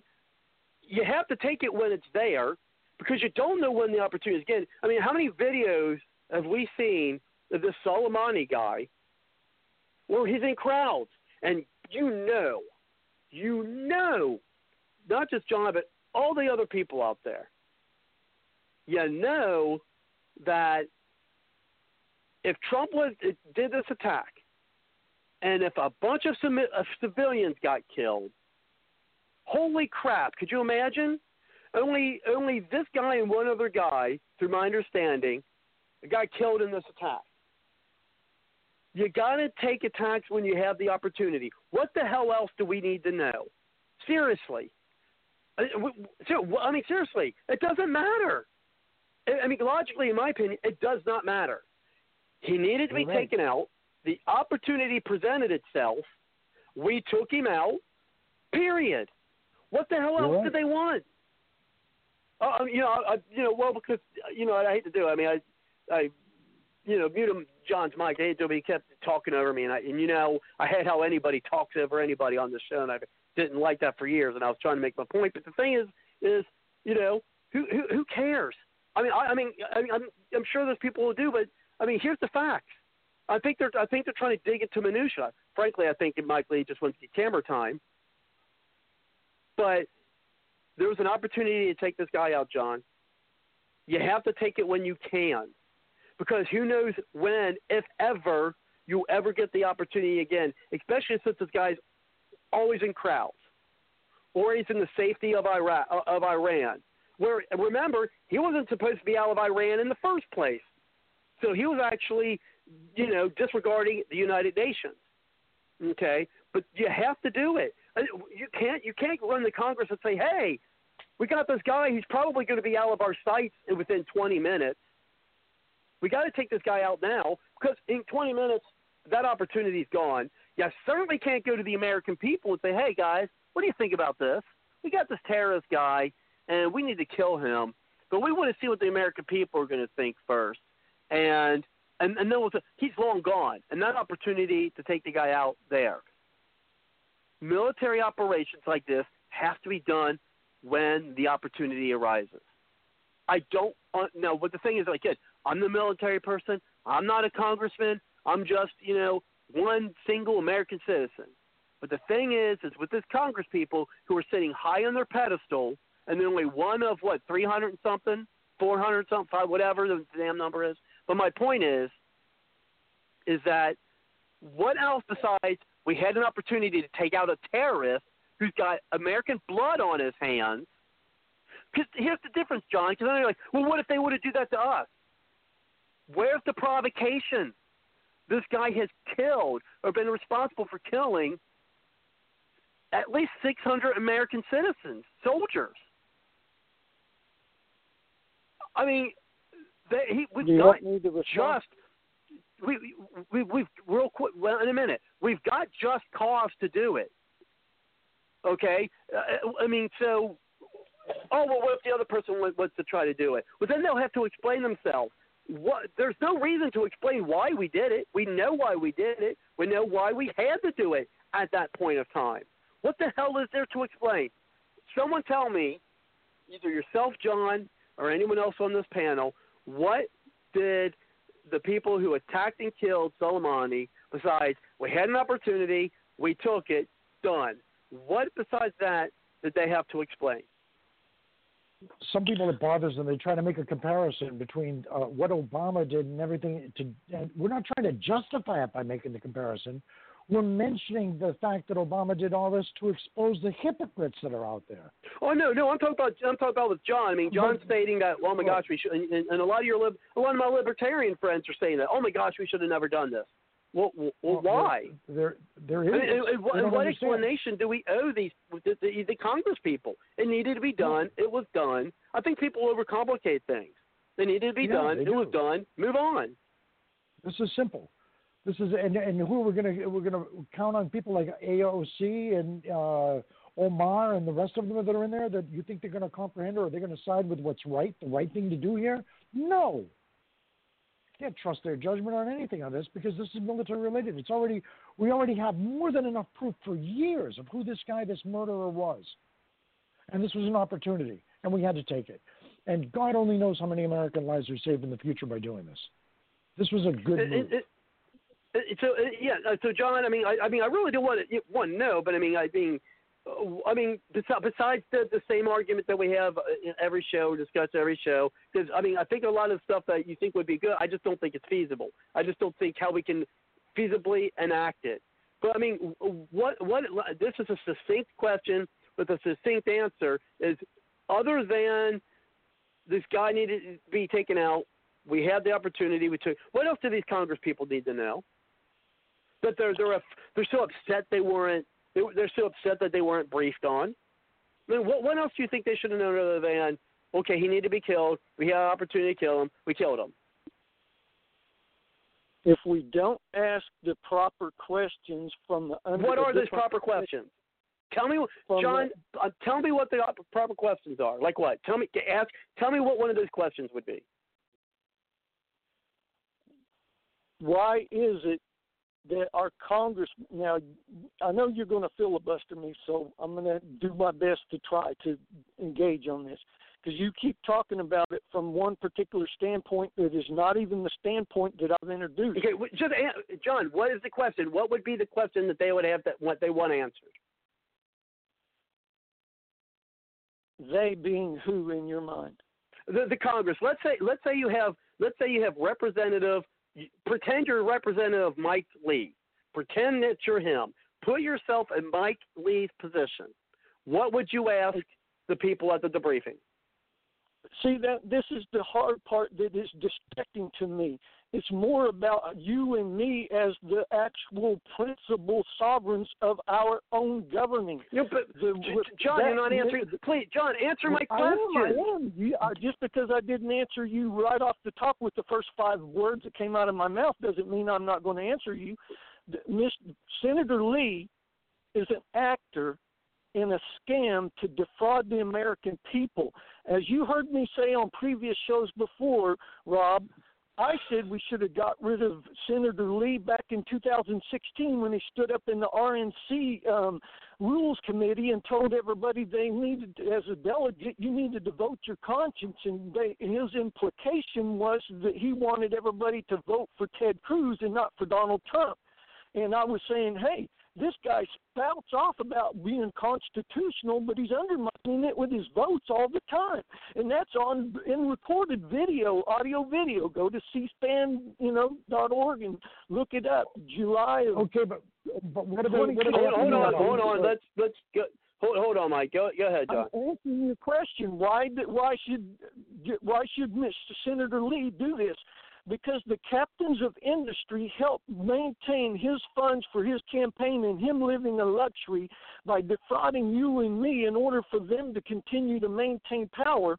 And now, because they want to continue to consolidate power into the controlled hands of certain small oligarchy of people within inside this group of administrators and managers that most people call the government, but they're not the government. All of we, the people, 100% of us are the government. They are the administrators and managers. They're not the rulers. They're not the leaders. That's that perverted interpretation that everybody keeps talking about. Okay. So he has a conflict of interest with you and me, because now he wants to play the bad guy like Abbott and Costello, the wingman to the military-industrial complex, and manipulating you and I by playing this scam to divert our attention from the reality that they just subverted our authority again. Okay, John, stop. Okay, John. Okay, John, how did they usurp? John, how did they? God damn it! How did they usurp our authority? I don't seriously. How did they do that? Because I mean, how did they do that? And again, you're going far off of what my question was. My question you're not was asking the right questions to get to the heart of the meat of the problem. Okay, give me a John, give me a one sentence question that if you were Mike Lee, that you would ask the people in the debriefing. Are you covering up for these phonies or something? Do you got a backdoor deal that you're scamming with? Because you're not asking proper questions. And what questions should they be asking instead of you're not asking proper questions? What should those proper questions be? No, I said you're not asking proper questions to me. No, I'm asking you questions to answer about what Kabuki theater to defraud you and me. So they're playing their role.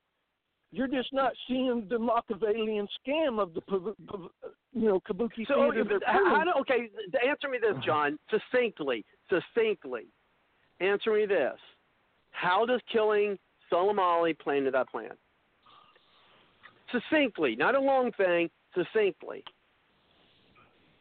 How does killing how does killing a terrorist who is responsible? Yeah. How is killing Soleimani playing into, I guess, the people who rule the world? Plan. I mean, other than killing this guy because he's got blood on his hands, American blood on his hands. What other purpose would there be to kill him? You'd have to ask the captains of industry that part of the question. I have my theory. Well, because John, I don't have to. I don't have to ask the captains of industry because I know why they killed him. They killed him because he was a terrorist. He was a terrorist. That's why he died. He was orchestrating. More than that. He was orchestrating the death. He was orchestrating the death of American lives. That's why they killed him. I don't need to know anymore. That's what they know. They never let a that's what I believe. I don't believe there's some vast conspiracy because for all these rich people and this and that. And here's the thing. Let's be honest. How the hell does it affect my life? Not one bit. I don't care. I don't care. John, and ask yourself, how do these captains of industry affect your life? Not one iota. If they're going to play their games, play their games. If they're going to do it, it's not going to do anything. I think we're spending so much time on stuff, one, that you have no power to do whatsoever, even if it existed, which I question. Okay, nothing can be done about it. I said, I don't think there was some grand plot from the multinational corporations to kill Soleimani. I just don't. And Mike, you want to chime in on something? Go ahead. Yeah, you know what? Instead of, I get what John is touching on 3 million different topics at the same time, and he's hitting everything with a 12 gauge. Man, he's got a shotgun blast pattern going. He hit everything from Second Amendment to this and that, and he went down. It wasn't just a rabbit hole. He went down 100 rabbit holes, and he was touching on a lot of stuff that we know is out there and everything else, but he's so frustrated with everything that's gone on with the government and how much we've been bullshitted and screwed up. But if take a look at everything that he brought up, everything from paperclip to everything else, what's the one thing that's missing from all of it is the religious Islamo wackos that are out there that aren't going to go by any of your rules or any of your let's make money and let's do with the stock market and anything else, because they're driven by one thing: Allah and the virgins and what they're going to do for religion and what's going to benefit them for when they die. And they're looking forward to dying. A lot of these hardcore fanatics that are out there, they don't care about stock markets or making money or billions or anything. Not the die-hard fanatics that are out there. Okay, so you keep on bringing all this stuff. They don't care about CEOs of corporations or anything else like this. Now, this guy was saying, well, at first you brought up and you said, well, there are questions they should have answered and everything. And no, there are no questions. This is very simple. The briefing, there were no questions or anything. And if they didn't understand it, anybody that was in Congress, then they didn't want to understand it. They didn't want to accept, like what you just said. You told John, this guy was a known terrorist. The only person that might mourn and regret that guy was killed would be the arms dealers that were making millions off of selling this guy ammunition, weapons, explosives, and everything else that this guy was passing on to terrorist groups in other countries. That's the only industry that might mourn this guy's death. The only other people that are happy the guy's dead are the families of so many soldiers, many of whom I know personally, guys who were wounded and killed because that son of a bitch. So when I look at any of these politicians, they start why did we not use the technology to stop the missiles from hitting the ground in the facilities that actually hit it? Here's my feeling about that. We didn't need to. Here's my feeling about that. They bombed soil. They bombed dirt. I mean, they weren't even aiming at people. They accidentally killed. They accidentally killed those Canadians, which is tragic. But you know what? They aimed at dirt.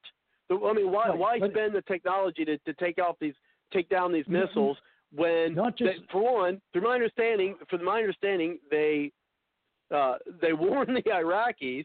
We knew it was coming. Apparently they aimed for dirt.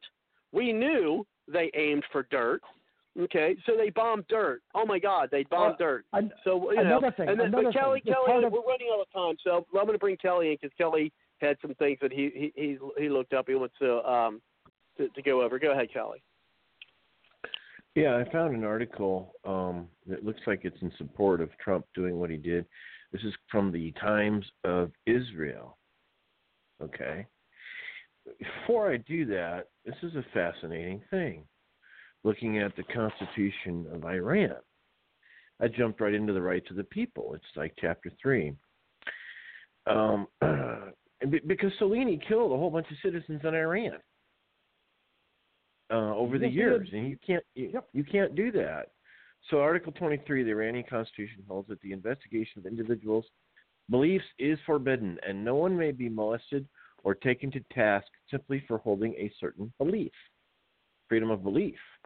Okay, freedom of the press is absolutely free, as long as it's not harmful to the principles of Islam or the rights of the public. Okay, freedom of assembly, provided arms are not carried, nor not detrimental to the fundamental principles of Islam. The presumption of innocence. Innocence is to be presumed, and no one is to be held guilty for a charge unless his or her guilt has been established by a competent court. It might be a court, it might be a tribunal. They didn't say explicitly trial by jury. Now, we go to how bad Soleimani was, probably from his authority given by Khomeini, the supreme leader. So here's the article from the Times of Israel. Trump, Soleimani was plotting to kill Americans, should have been hit long ago. That's Trump's statement. Let's see. Yeah. U.S. President says Tehran never won a war but never lost a negotiations. says the IRGC general was also behind killing hundreds of protesters inside Iran where he was hated. So it goes on to say, the military commander who was killed by an airstrike in Iraq was plotting to kill many Americans and should have been taken out years ago. Thousands of, he's saying Major General Qassem Soleimani was also responsible for killing and wounding thousands of Americans and many more in the region. Soleimani has killed or badly wounded thousands of Americans over an extended period of time and was plotting to kill many more but got caught. He was directly and indirectly responsible for the deaths of millions of people, including the recent large number of protesters killed in Iran itself. And he was hated inside Iran. He should have been taken out years ago. Going on a little more, there's something Pompeo. Pompeo is our Secretary of State, okay? And Pompeo holds a position that Pompeo told CNN that Commander Soleimani was actively plotting in the region to take actions, the big action, as he described it, that would have put dozens, if not hundreds, of American lives at risk. We know it was imminent. This was an intelligence-based assessment that drove our decision-making process. So Pompeo was much more, just having on the internet, Pompeo, Secretary of State, is very well aware and probably briefed the president extensively. So this article from the Times of Israel seems very pro-Trump in what is getting reported. And Pompeo, I'm looking at Pompeo. Wow. So, my first question I heard about this, I hope his intel was good. It looks like it. And seeing this Soleimani violated what appears to be the constitutional rights of people and killing hundreds and even thousands or tens of thousands over the years of protesters that hated him. How in the world was his own government not holding him accountable? That's right. The supreme leader probably was mentoring him and telling him to do this. Well, it's against the Constitution. It sounds like this radical thinking, just kill your enemy, is still in place, and one terrible tyrant was doing this. Again, not just Americans, but to his own people. Yes. So this is mind-blowing. The Constitution was like, well, it's just a good idea on paper. It's just advice. Now we're gonna do whatever we want. Yep, that's what it looks like to me. Yep, and so when you got this kind of a radical, I would not be surprised. Let's say Trump didn't take out Soleimani in the next few days or weeks or maybe a month.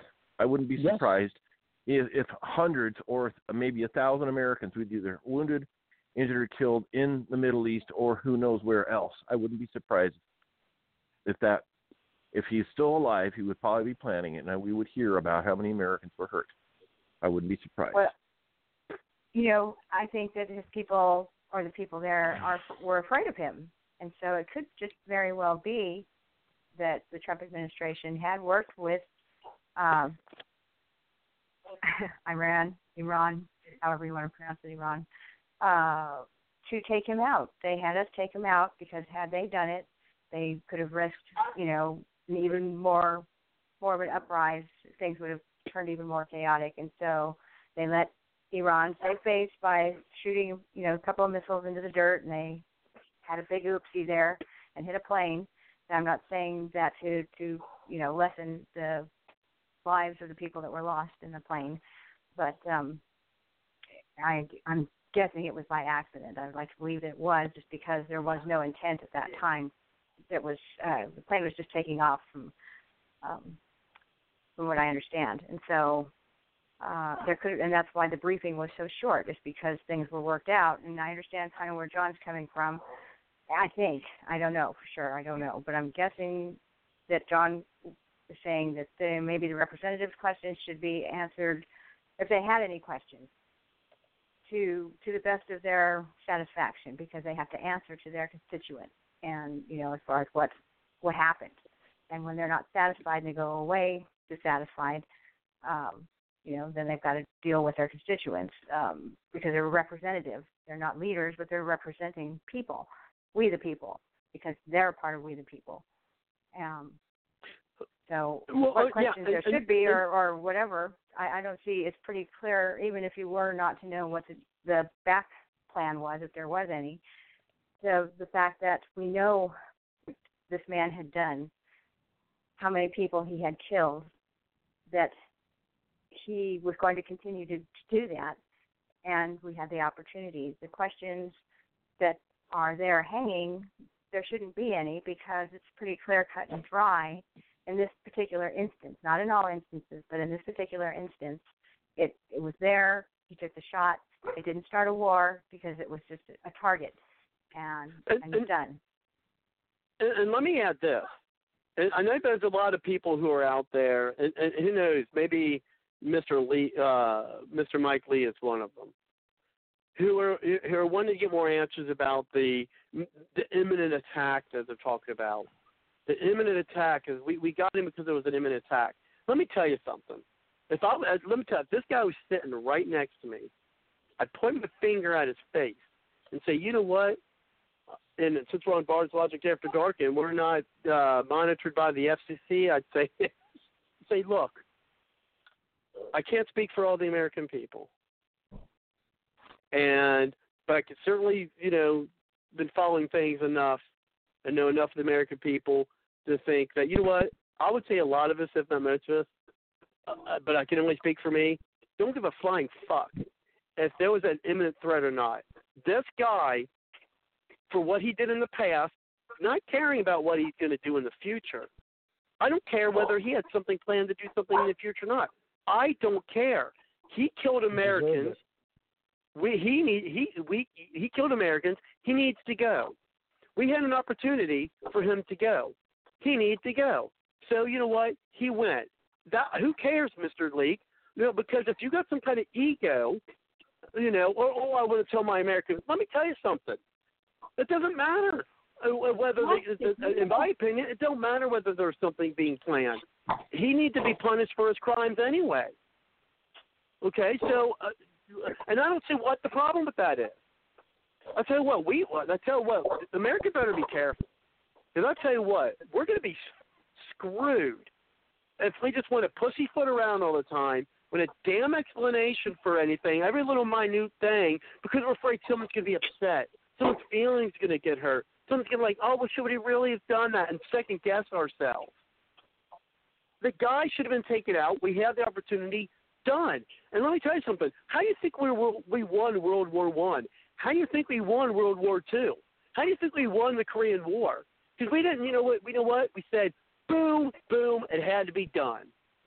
And ever since the freaking Vietnam War, and since then, we always had to question what we did and get answers and explanations and, why are we doing this? And let's analyze why we did it. Who freaking cares? It needs to be done. And so you just do it. Not to take anything from Nike, But you know what? And I seen this great thing at my daughter's school when I was cleaning classrooms the other day. We all know the Nike swoop, and it says, just do it. Well, you know what? This thing had a Nike swoosh, and it said on it, just finish it. And damn it, that's what we need to frickin' do. We need to just finish it. We need to stop pussyfooting around with these people. We got to stop appeasing them. We got to stop tiptoeing. We got to stop thinking that we owe everybody a freaking explanation for something that anybody with a modicum of intelligence would see that this thing needed to be done. He was evil, if you believe in evil, but this guy killed American citizens. He just got done orchestrating an attack on our soil via the embassy. And, the guy just ordered an attack that killed an American contractor. What the hell? The thing is, you don't need a briefing. It's freaking right there in front of your face. You already know it. What the hell do you need to be briefed about? Because we got to get through all this political bullshit is weakening our country, and the more we allow ourselves to fall for this, the weaker we're going to get. And I'm telling you, and then you're going to get nations like Russia and China who don't give a flying shit about this stuff. And you want to talk about who's going to become the new world power and the new hegemony in the world? It's not going to be the United States, because we're going to be a bunch of pansy asses who always have to have explanations for every damn thing that's going to be done, because we're afraid someone's feelings are going to get hurt. And that's what it freaking comes down to. And frankly, I'm sick and tired of it. I'm sick of it. You know how many, the shit needs to many be of our done. own, Do it. how many bureaucrats are responsible for American lives? I'd like to know how many American bureaucrats are responsible for the minute the bureaucrats got involved in Iraq, even in Vietnam, or any of the other wars. World War II, they kept their mouths shut. They stayed over here. They didn't get involved. Eisenhower had his hands free. I mean, you know, but as soon as, like in Iraq, we had the bureaucrats, they stepped in and started with the rules of engagement, telling our guys, I had one of the guys tell me when he came back, he said it was unbelievable. They told him that at one point, they were told that an Iraqi can raise the rifle, an AK, and you can see it right in front of you, start raising it, and you can't pick your M4 up to target the guy until the guy starts to target you. Are you kidding me? No way. And I said, what was the response? He said, the minute you see any Iraqi try to reach for his rifle or anything, he said, that's it, we'd open fire on him. We weren't listening to the politicians telling us that, no, you can't target them. That's not proper. Whoever's got background noise, please just stop that or mute your mic. Go ahead, Mike. Yeah, go ahead, Mike. Bureaucrats should stay out of this shit, and that's what's the problem. Now, Congress and the rest of them saying, well, we weren't briefed properly. You don't deserve to be briefed. There's a military issue. There's something in a combat zone. Stay out of it. We'll tell you what happens later. You're not qualified to get involved because you're going to complicate it and you're going to cost us lives. We don't have time for these games. This is there you go. That's for damn sure. The damn politicians need to stay the frick out of it. Because you're right. You're right. They're not qualified. They're not military minds. No. Yeah, I mean, I get all of the representatives that make your laws, do your legislations. You're not a military person.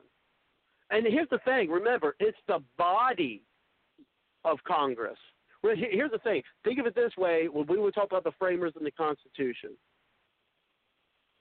okay, they left it to a body, okay, of Congress to declare war against a nation. They made one man, one person, the commander-in-chief.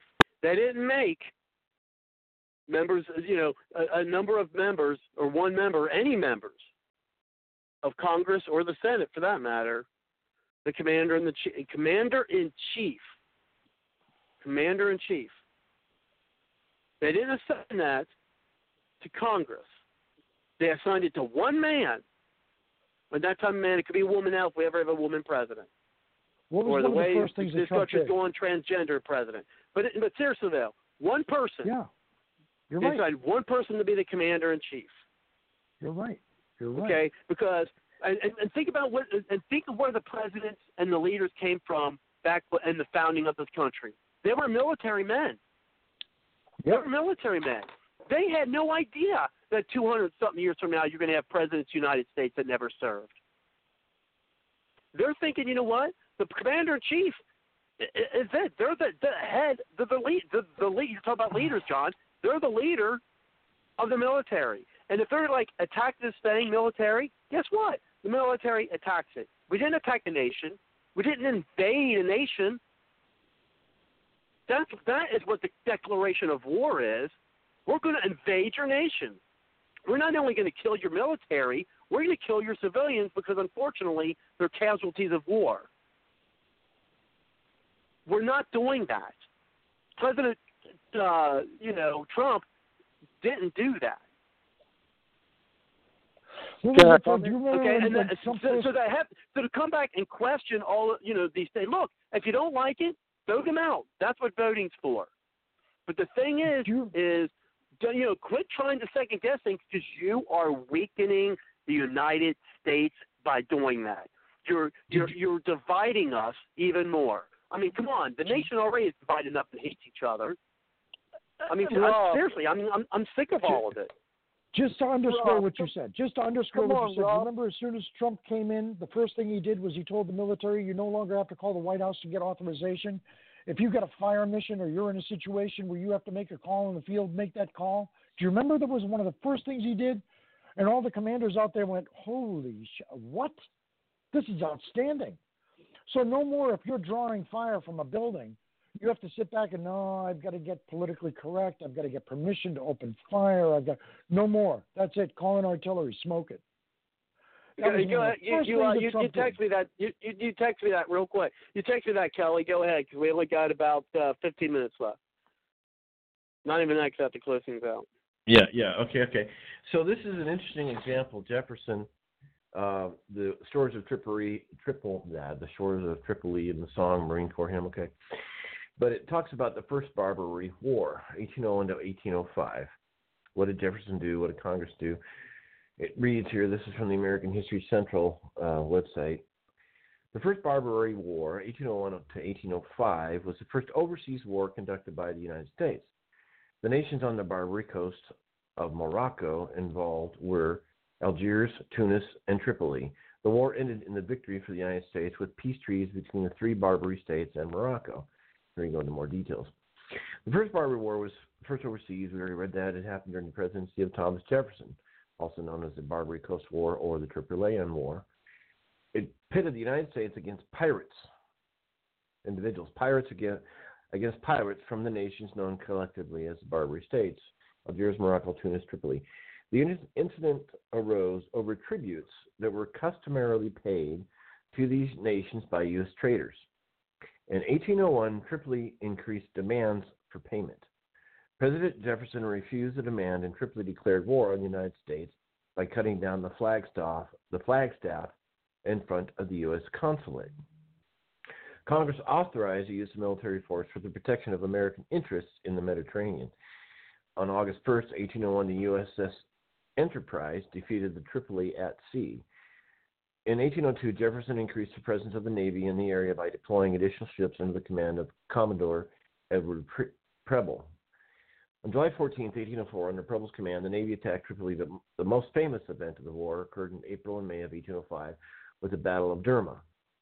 General William Eaton and First Lieutenant Presley O'Bannon led a force of 8 Marines and 500 mercenaries from Alexandria, Egypt, across the desert to the city of Derma, which they laid siege to. Upon their victory, the American flag was raised. This marked the first time it had been done in victory on foreign soil. Events of the First Barbary War are memorized by the line of the Marine Corps hymn, the shore of Tripoli, and the Tripoli Monument now stands at the U.S. Naval Academy in Annapolis, Maryland. And so it was a peace treaty after, basically, Jefferson sent them over and kicked their ass. So when you have different levels of war or terrorism, you have, of course, you have individual pirates that a nation isn't doing anything about. You have radical factions within the government that the government can't control. And then you have government-sanctioned people. But what's strange here with this Soleimani, it seemed like he was not necessarily sanctioned by the Iranian legislature, nor was he sanctioned necessarily by the president, but he was by the supreme leader, Khomeini, who is a basically Islamic extremist. Stop comparing them to our government. You've got to stop that. Their legislature and everything is at the whim of Khomeini. It's a joke. That's what I'm saying, though. I'm saying they have a joke. Their government, they have no government. Right. No. Right. What I'm saying, though, is the full government didn't authorize this. It looks like Khomeini, because he made himself dictator, is bypassing and saying, yeah, go kill Americans. Go kill a bunch of protesters on the street. Forget the Constitution of Iran. Just kill people. Yes. Bad guy. Khomeini. That's how they are. That's how they are. That's how it is. Americans don't get that. You know, everything else is all a show. That we've got a president, we've got the legislature, at the whim of Khomeini. Looks great on paper. It's very impressive. He's the one in charge. Right. So what it looks like, it's a government faction, not a full government authorization. No, Khomeini authorizing Khomeini to do this. It looks like Khomeini a dictator. He's a dictator. Right. That's what I'm saying. Well, practically and theoretically. There's practical and theoretically. So to me, it looks like, from my studies here tonight, it looks like it's a faction of the government, not the official government. And so Soleimani needed to be taken out, somewhat like the Pirates of Tripoli. You know, he's not the faction of the government. Doesn't exist. He is the government. The theocracy is, he is the Pope. He is the government. There's no functioning really government. So he took over the government. Not him. All the Khomeinis, all of these religions, ever since they took the American embassy, religion is dictated and run that government. So they have on paper, and for the rest of the world, they got representatives and they have ambassadors and everything else. That's great. But they're at the whim of Khomeini. Khomeini is the ultimate religious leader and governor and dictator and president. He's the boss. What he says goes. If he doesn't want you in power, you're not in power. You're not the president anymore. Just like that letter that, what's his name, Soleimani signed and sent to the president, said, if you don't take care of these and send the military in to take care of these protesters, we will, and then you might not be president anymore. And threatened him outright. Because this is how it works. You have a job to do. You know, you can't keep comparing it by our standards and say that they have a functioning government like as you know it. It doesn't work like that. I'm comparing it to their standards. Their standards are they've got a government on paper, but the one in charge, the one that makes all the rules and everything else, it's Khomeini. He is the government. Right. He is the country. So they have but they have a government on paper. They don't follow it practically. It's what Khomeini does. No, it's useless. Khomeini's in charge. He's no faction. He is it. He's the main guy. Khomeini's in charge practically, even though on theory they have this paper and the way they're supposed to do things. Forget it. It's Khomeini. He just tramples over the Constitution of Iran and the legislature and the people. Yes. So basically, it's been turned into somewhat of a terrorist government. Well, that's basically what it is, a terrorist government. Okay, yeah. okay. It's really helped the whole big picture here. Wow. Yeah, I mean, the same thing with Hitler. What did he call it? Hitler had a parliament, or the equivalent of a parliament. If you take a look at it, if I can find, I wish I had a way. Too bad I didn't have you. I've collected war souvenirs for over 55 years. I specialize in World War II. I've got a book that was printed in 1940 on how to be a good little Nazi in Germany. And in it has a poster. And it was to indoctrinate the people that the Nazis had a parliament, and that Hitler more or less was the spokesman. But in there, the second in command would be Hermann Goering, and then each district and everything had district leaders and political leaders that were part of this parliament and special cabinet, we'll put it that way, that would convene and actually make it look like on paper that they had a government that Hitler had to answer to. No, Hitler was the government. Khomeini basically is Hitler. You know what I mean? There was no parliament like that. It was Hitler, and same thing with him. Same thing with Saddam. I bet you Saddam had technically some sort of a government and everything, and representatives with the Ba'ath Party and everything. But Saddam was the man. If he didn't like you, you got killed. That's how these governments work. Right. You know? Right. But another thing real quick I wanted to bring up, when somebody brought up about why didn't any of our countermeasures and everything else, we knew that those missiles were getting sent. We're not going to send up any Patriot missiles or use any countermeasures against them because then Iran would not have saved face if those missiles didn't land. We had to bunker up, just bunker down, and just sit there, let them land, not take them on, because we could have probably shot them down. I have no doubt. Look what happened in Israel remember what was it last year when a whole bunch of missiles were coming in from Lebanon and they used the Iron Dome system they were shooting down like 8 out of 10 or something, or 7 or 8 out of 10. We could have done the same thing, but we didn't because we wanted them. That allowed them to save face, and then everybody's happy. Everybody gets to say, the Ayatollah gets to say, look what we did. We killed 80 of the American terrorists. Oh, good for you. Look at the unicorn. Life is good. No. A lot of the missiles that were coming in, a lot of the missiles that were launched at Israel were coming from Iran. That's why the sanctions hit them hard in Europe and all over the world. Right. A lot of the technology for a lot of this was coming out of Iran. And a lot of that stuff was bought with the money that Obama cut loose. Yeah. Trump's right about this, no matter how you try to hide it. And who was making money off of it? The Russians, the Chinese, and a lot of it. And John's right. I'm not putting John down for going down the rabbit holes and stuff. I'll tell you one thing. I know a bunch of soldiers, some of them have died now because of this. They got sick. A lot of them ended up with some strange forms of cancer because of this. But, okay, a bunch of our guys from New York, and the New York Times has written 2 or 3 articles about this. If you look, yes, you're going to find it. A lot of our guys were the 27th Brigade and with the second 108th Infantry, and they were all over in Iraq. And when they went over, they were stationed up in Balad. This is after the fact now, so it doesn't matter that I'm saying to this and giving you numbers and everything. Our guys found a chemical weapons facility with storage bunkers that were buried in the ground. Wait a minute, there were no WMDs. What are you saying? No, yeah, we found them. They were there. Wow.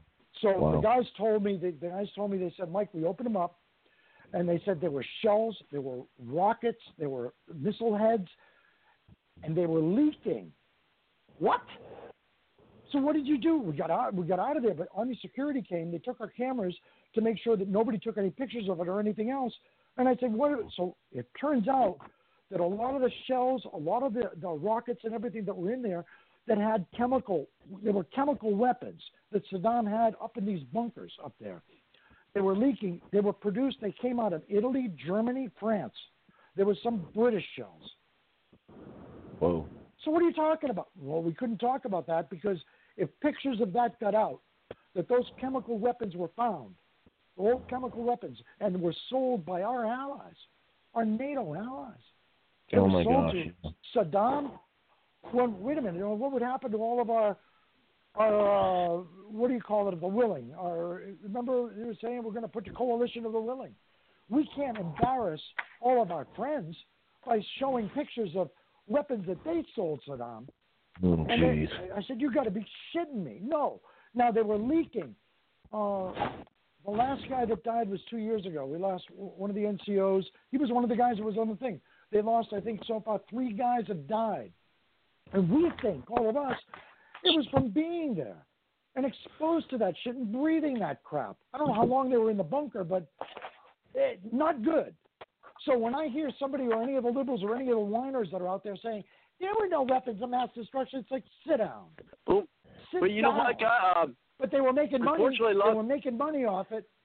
John's right. They were making money off it. The industrial system John's absolutely right.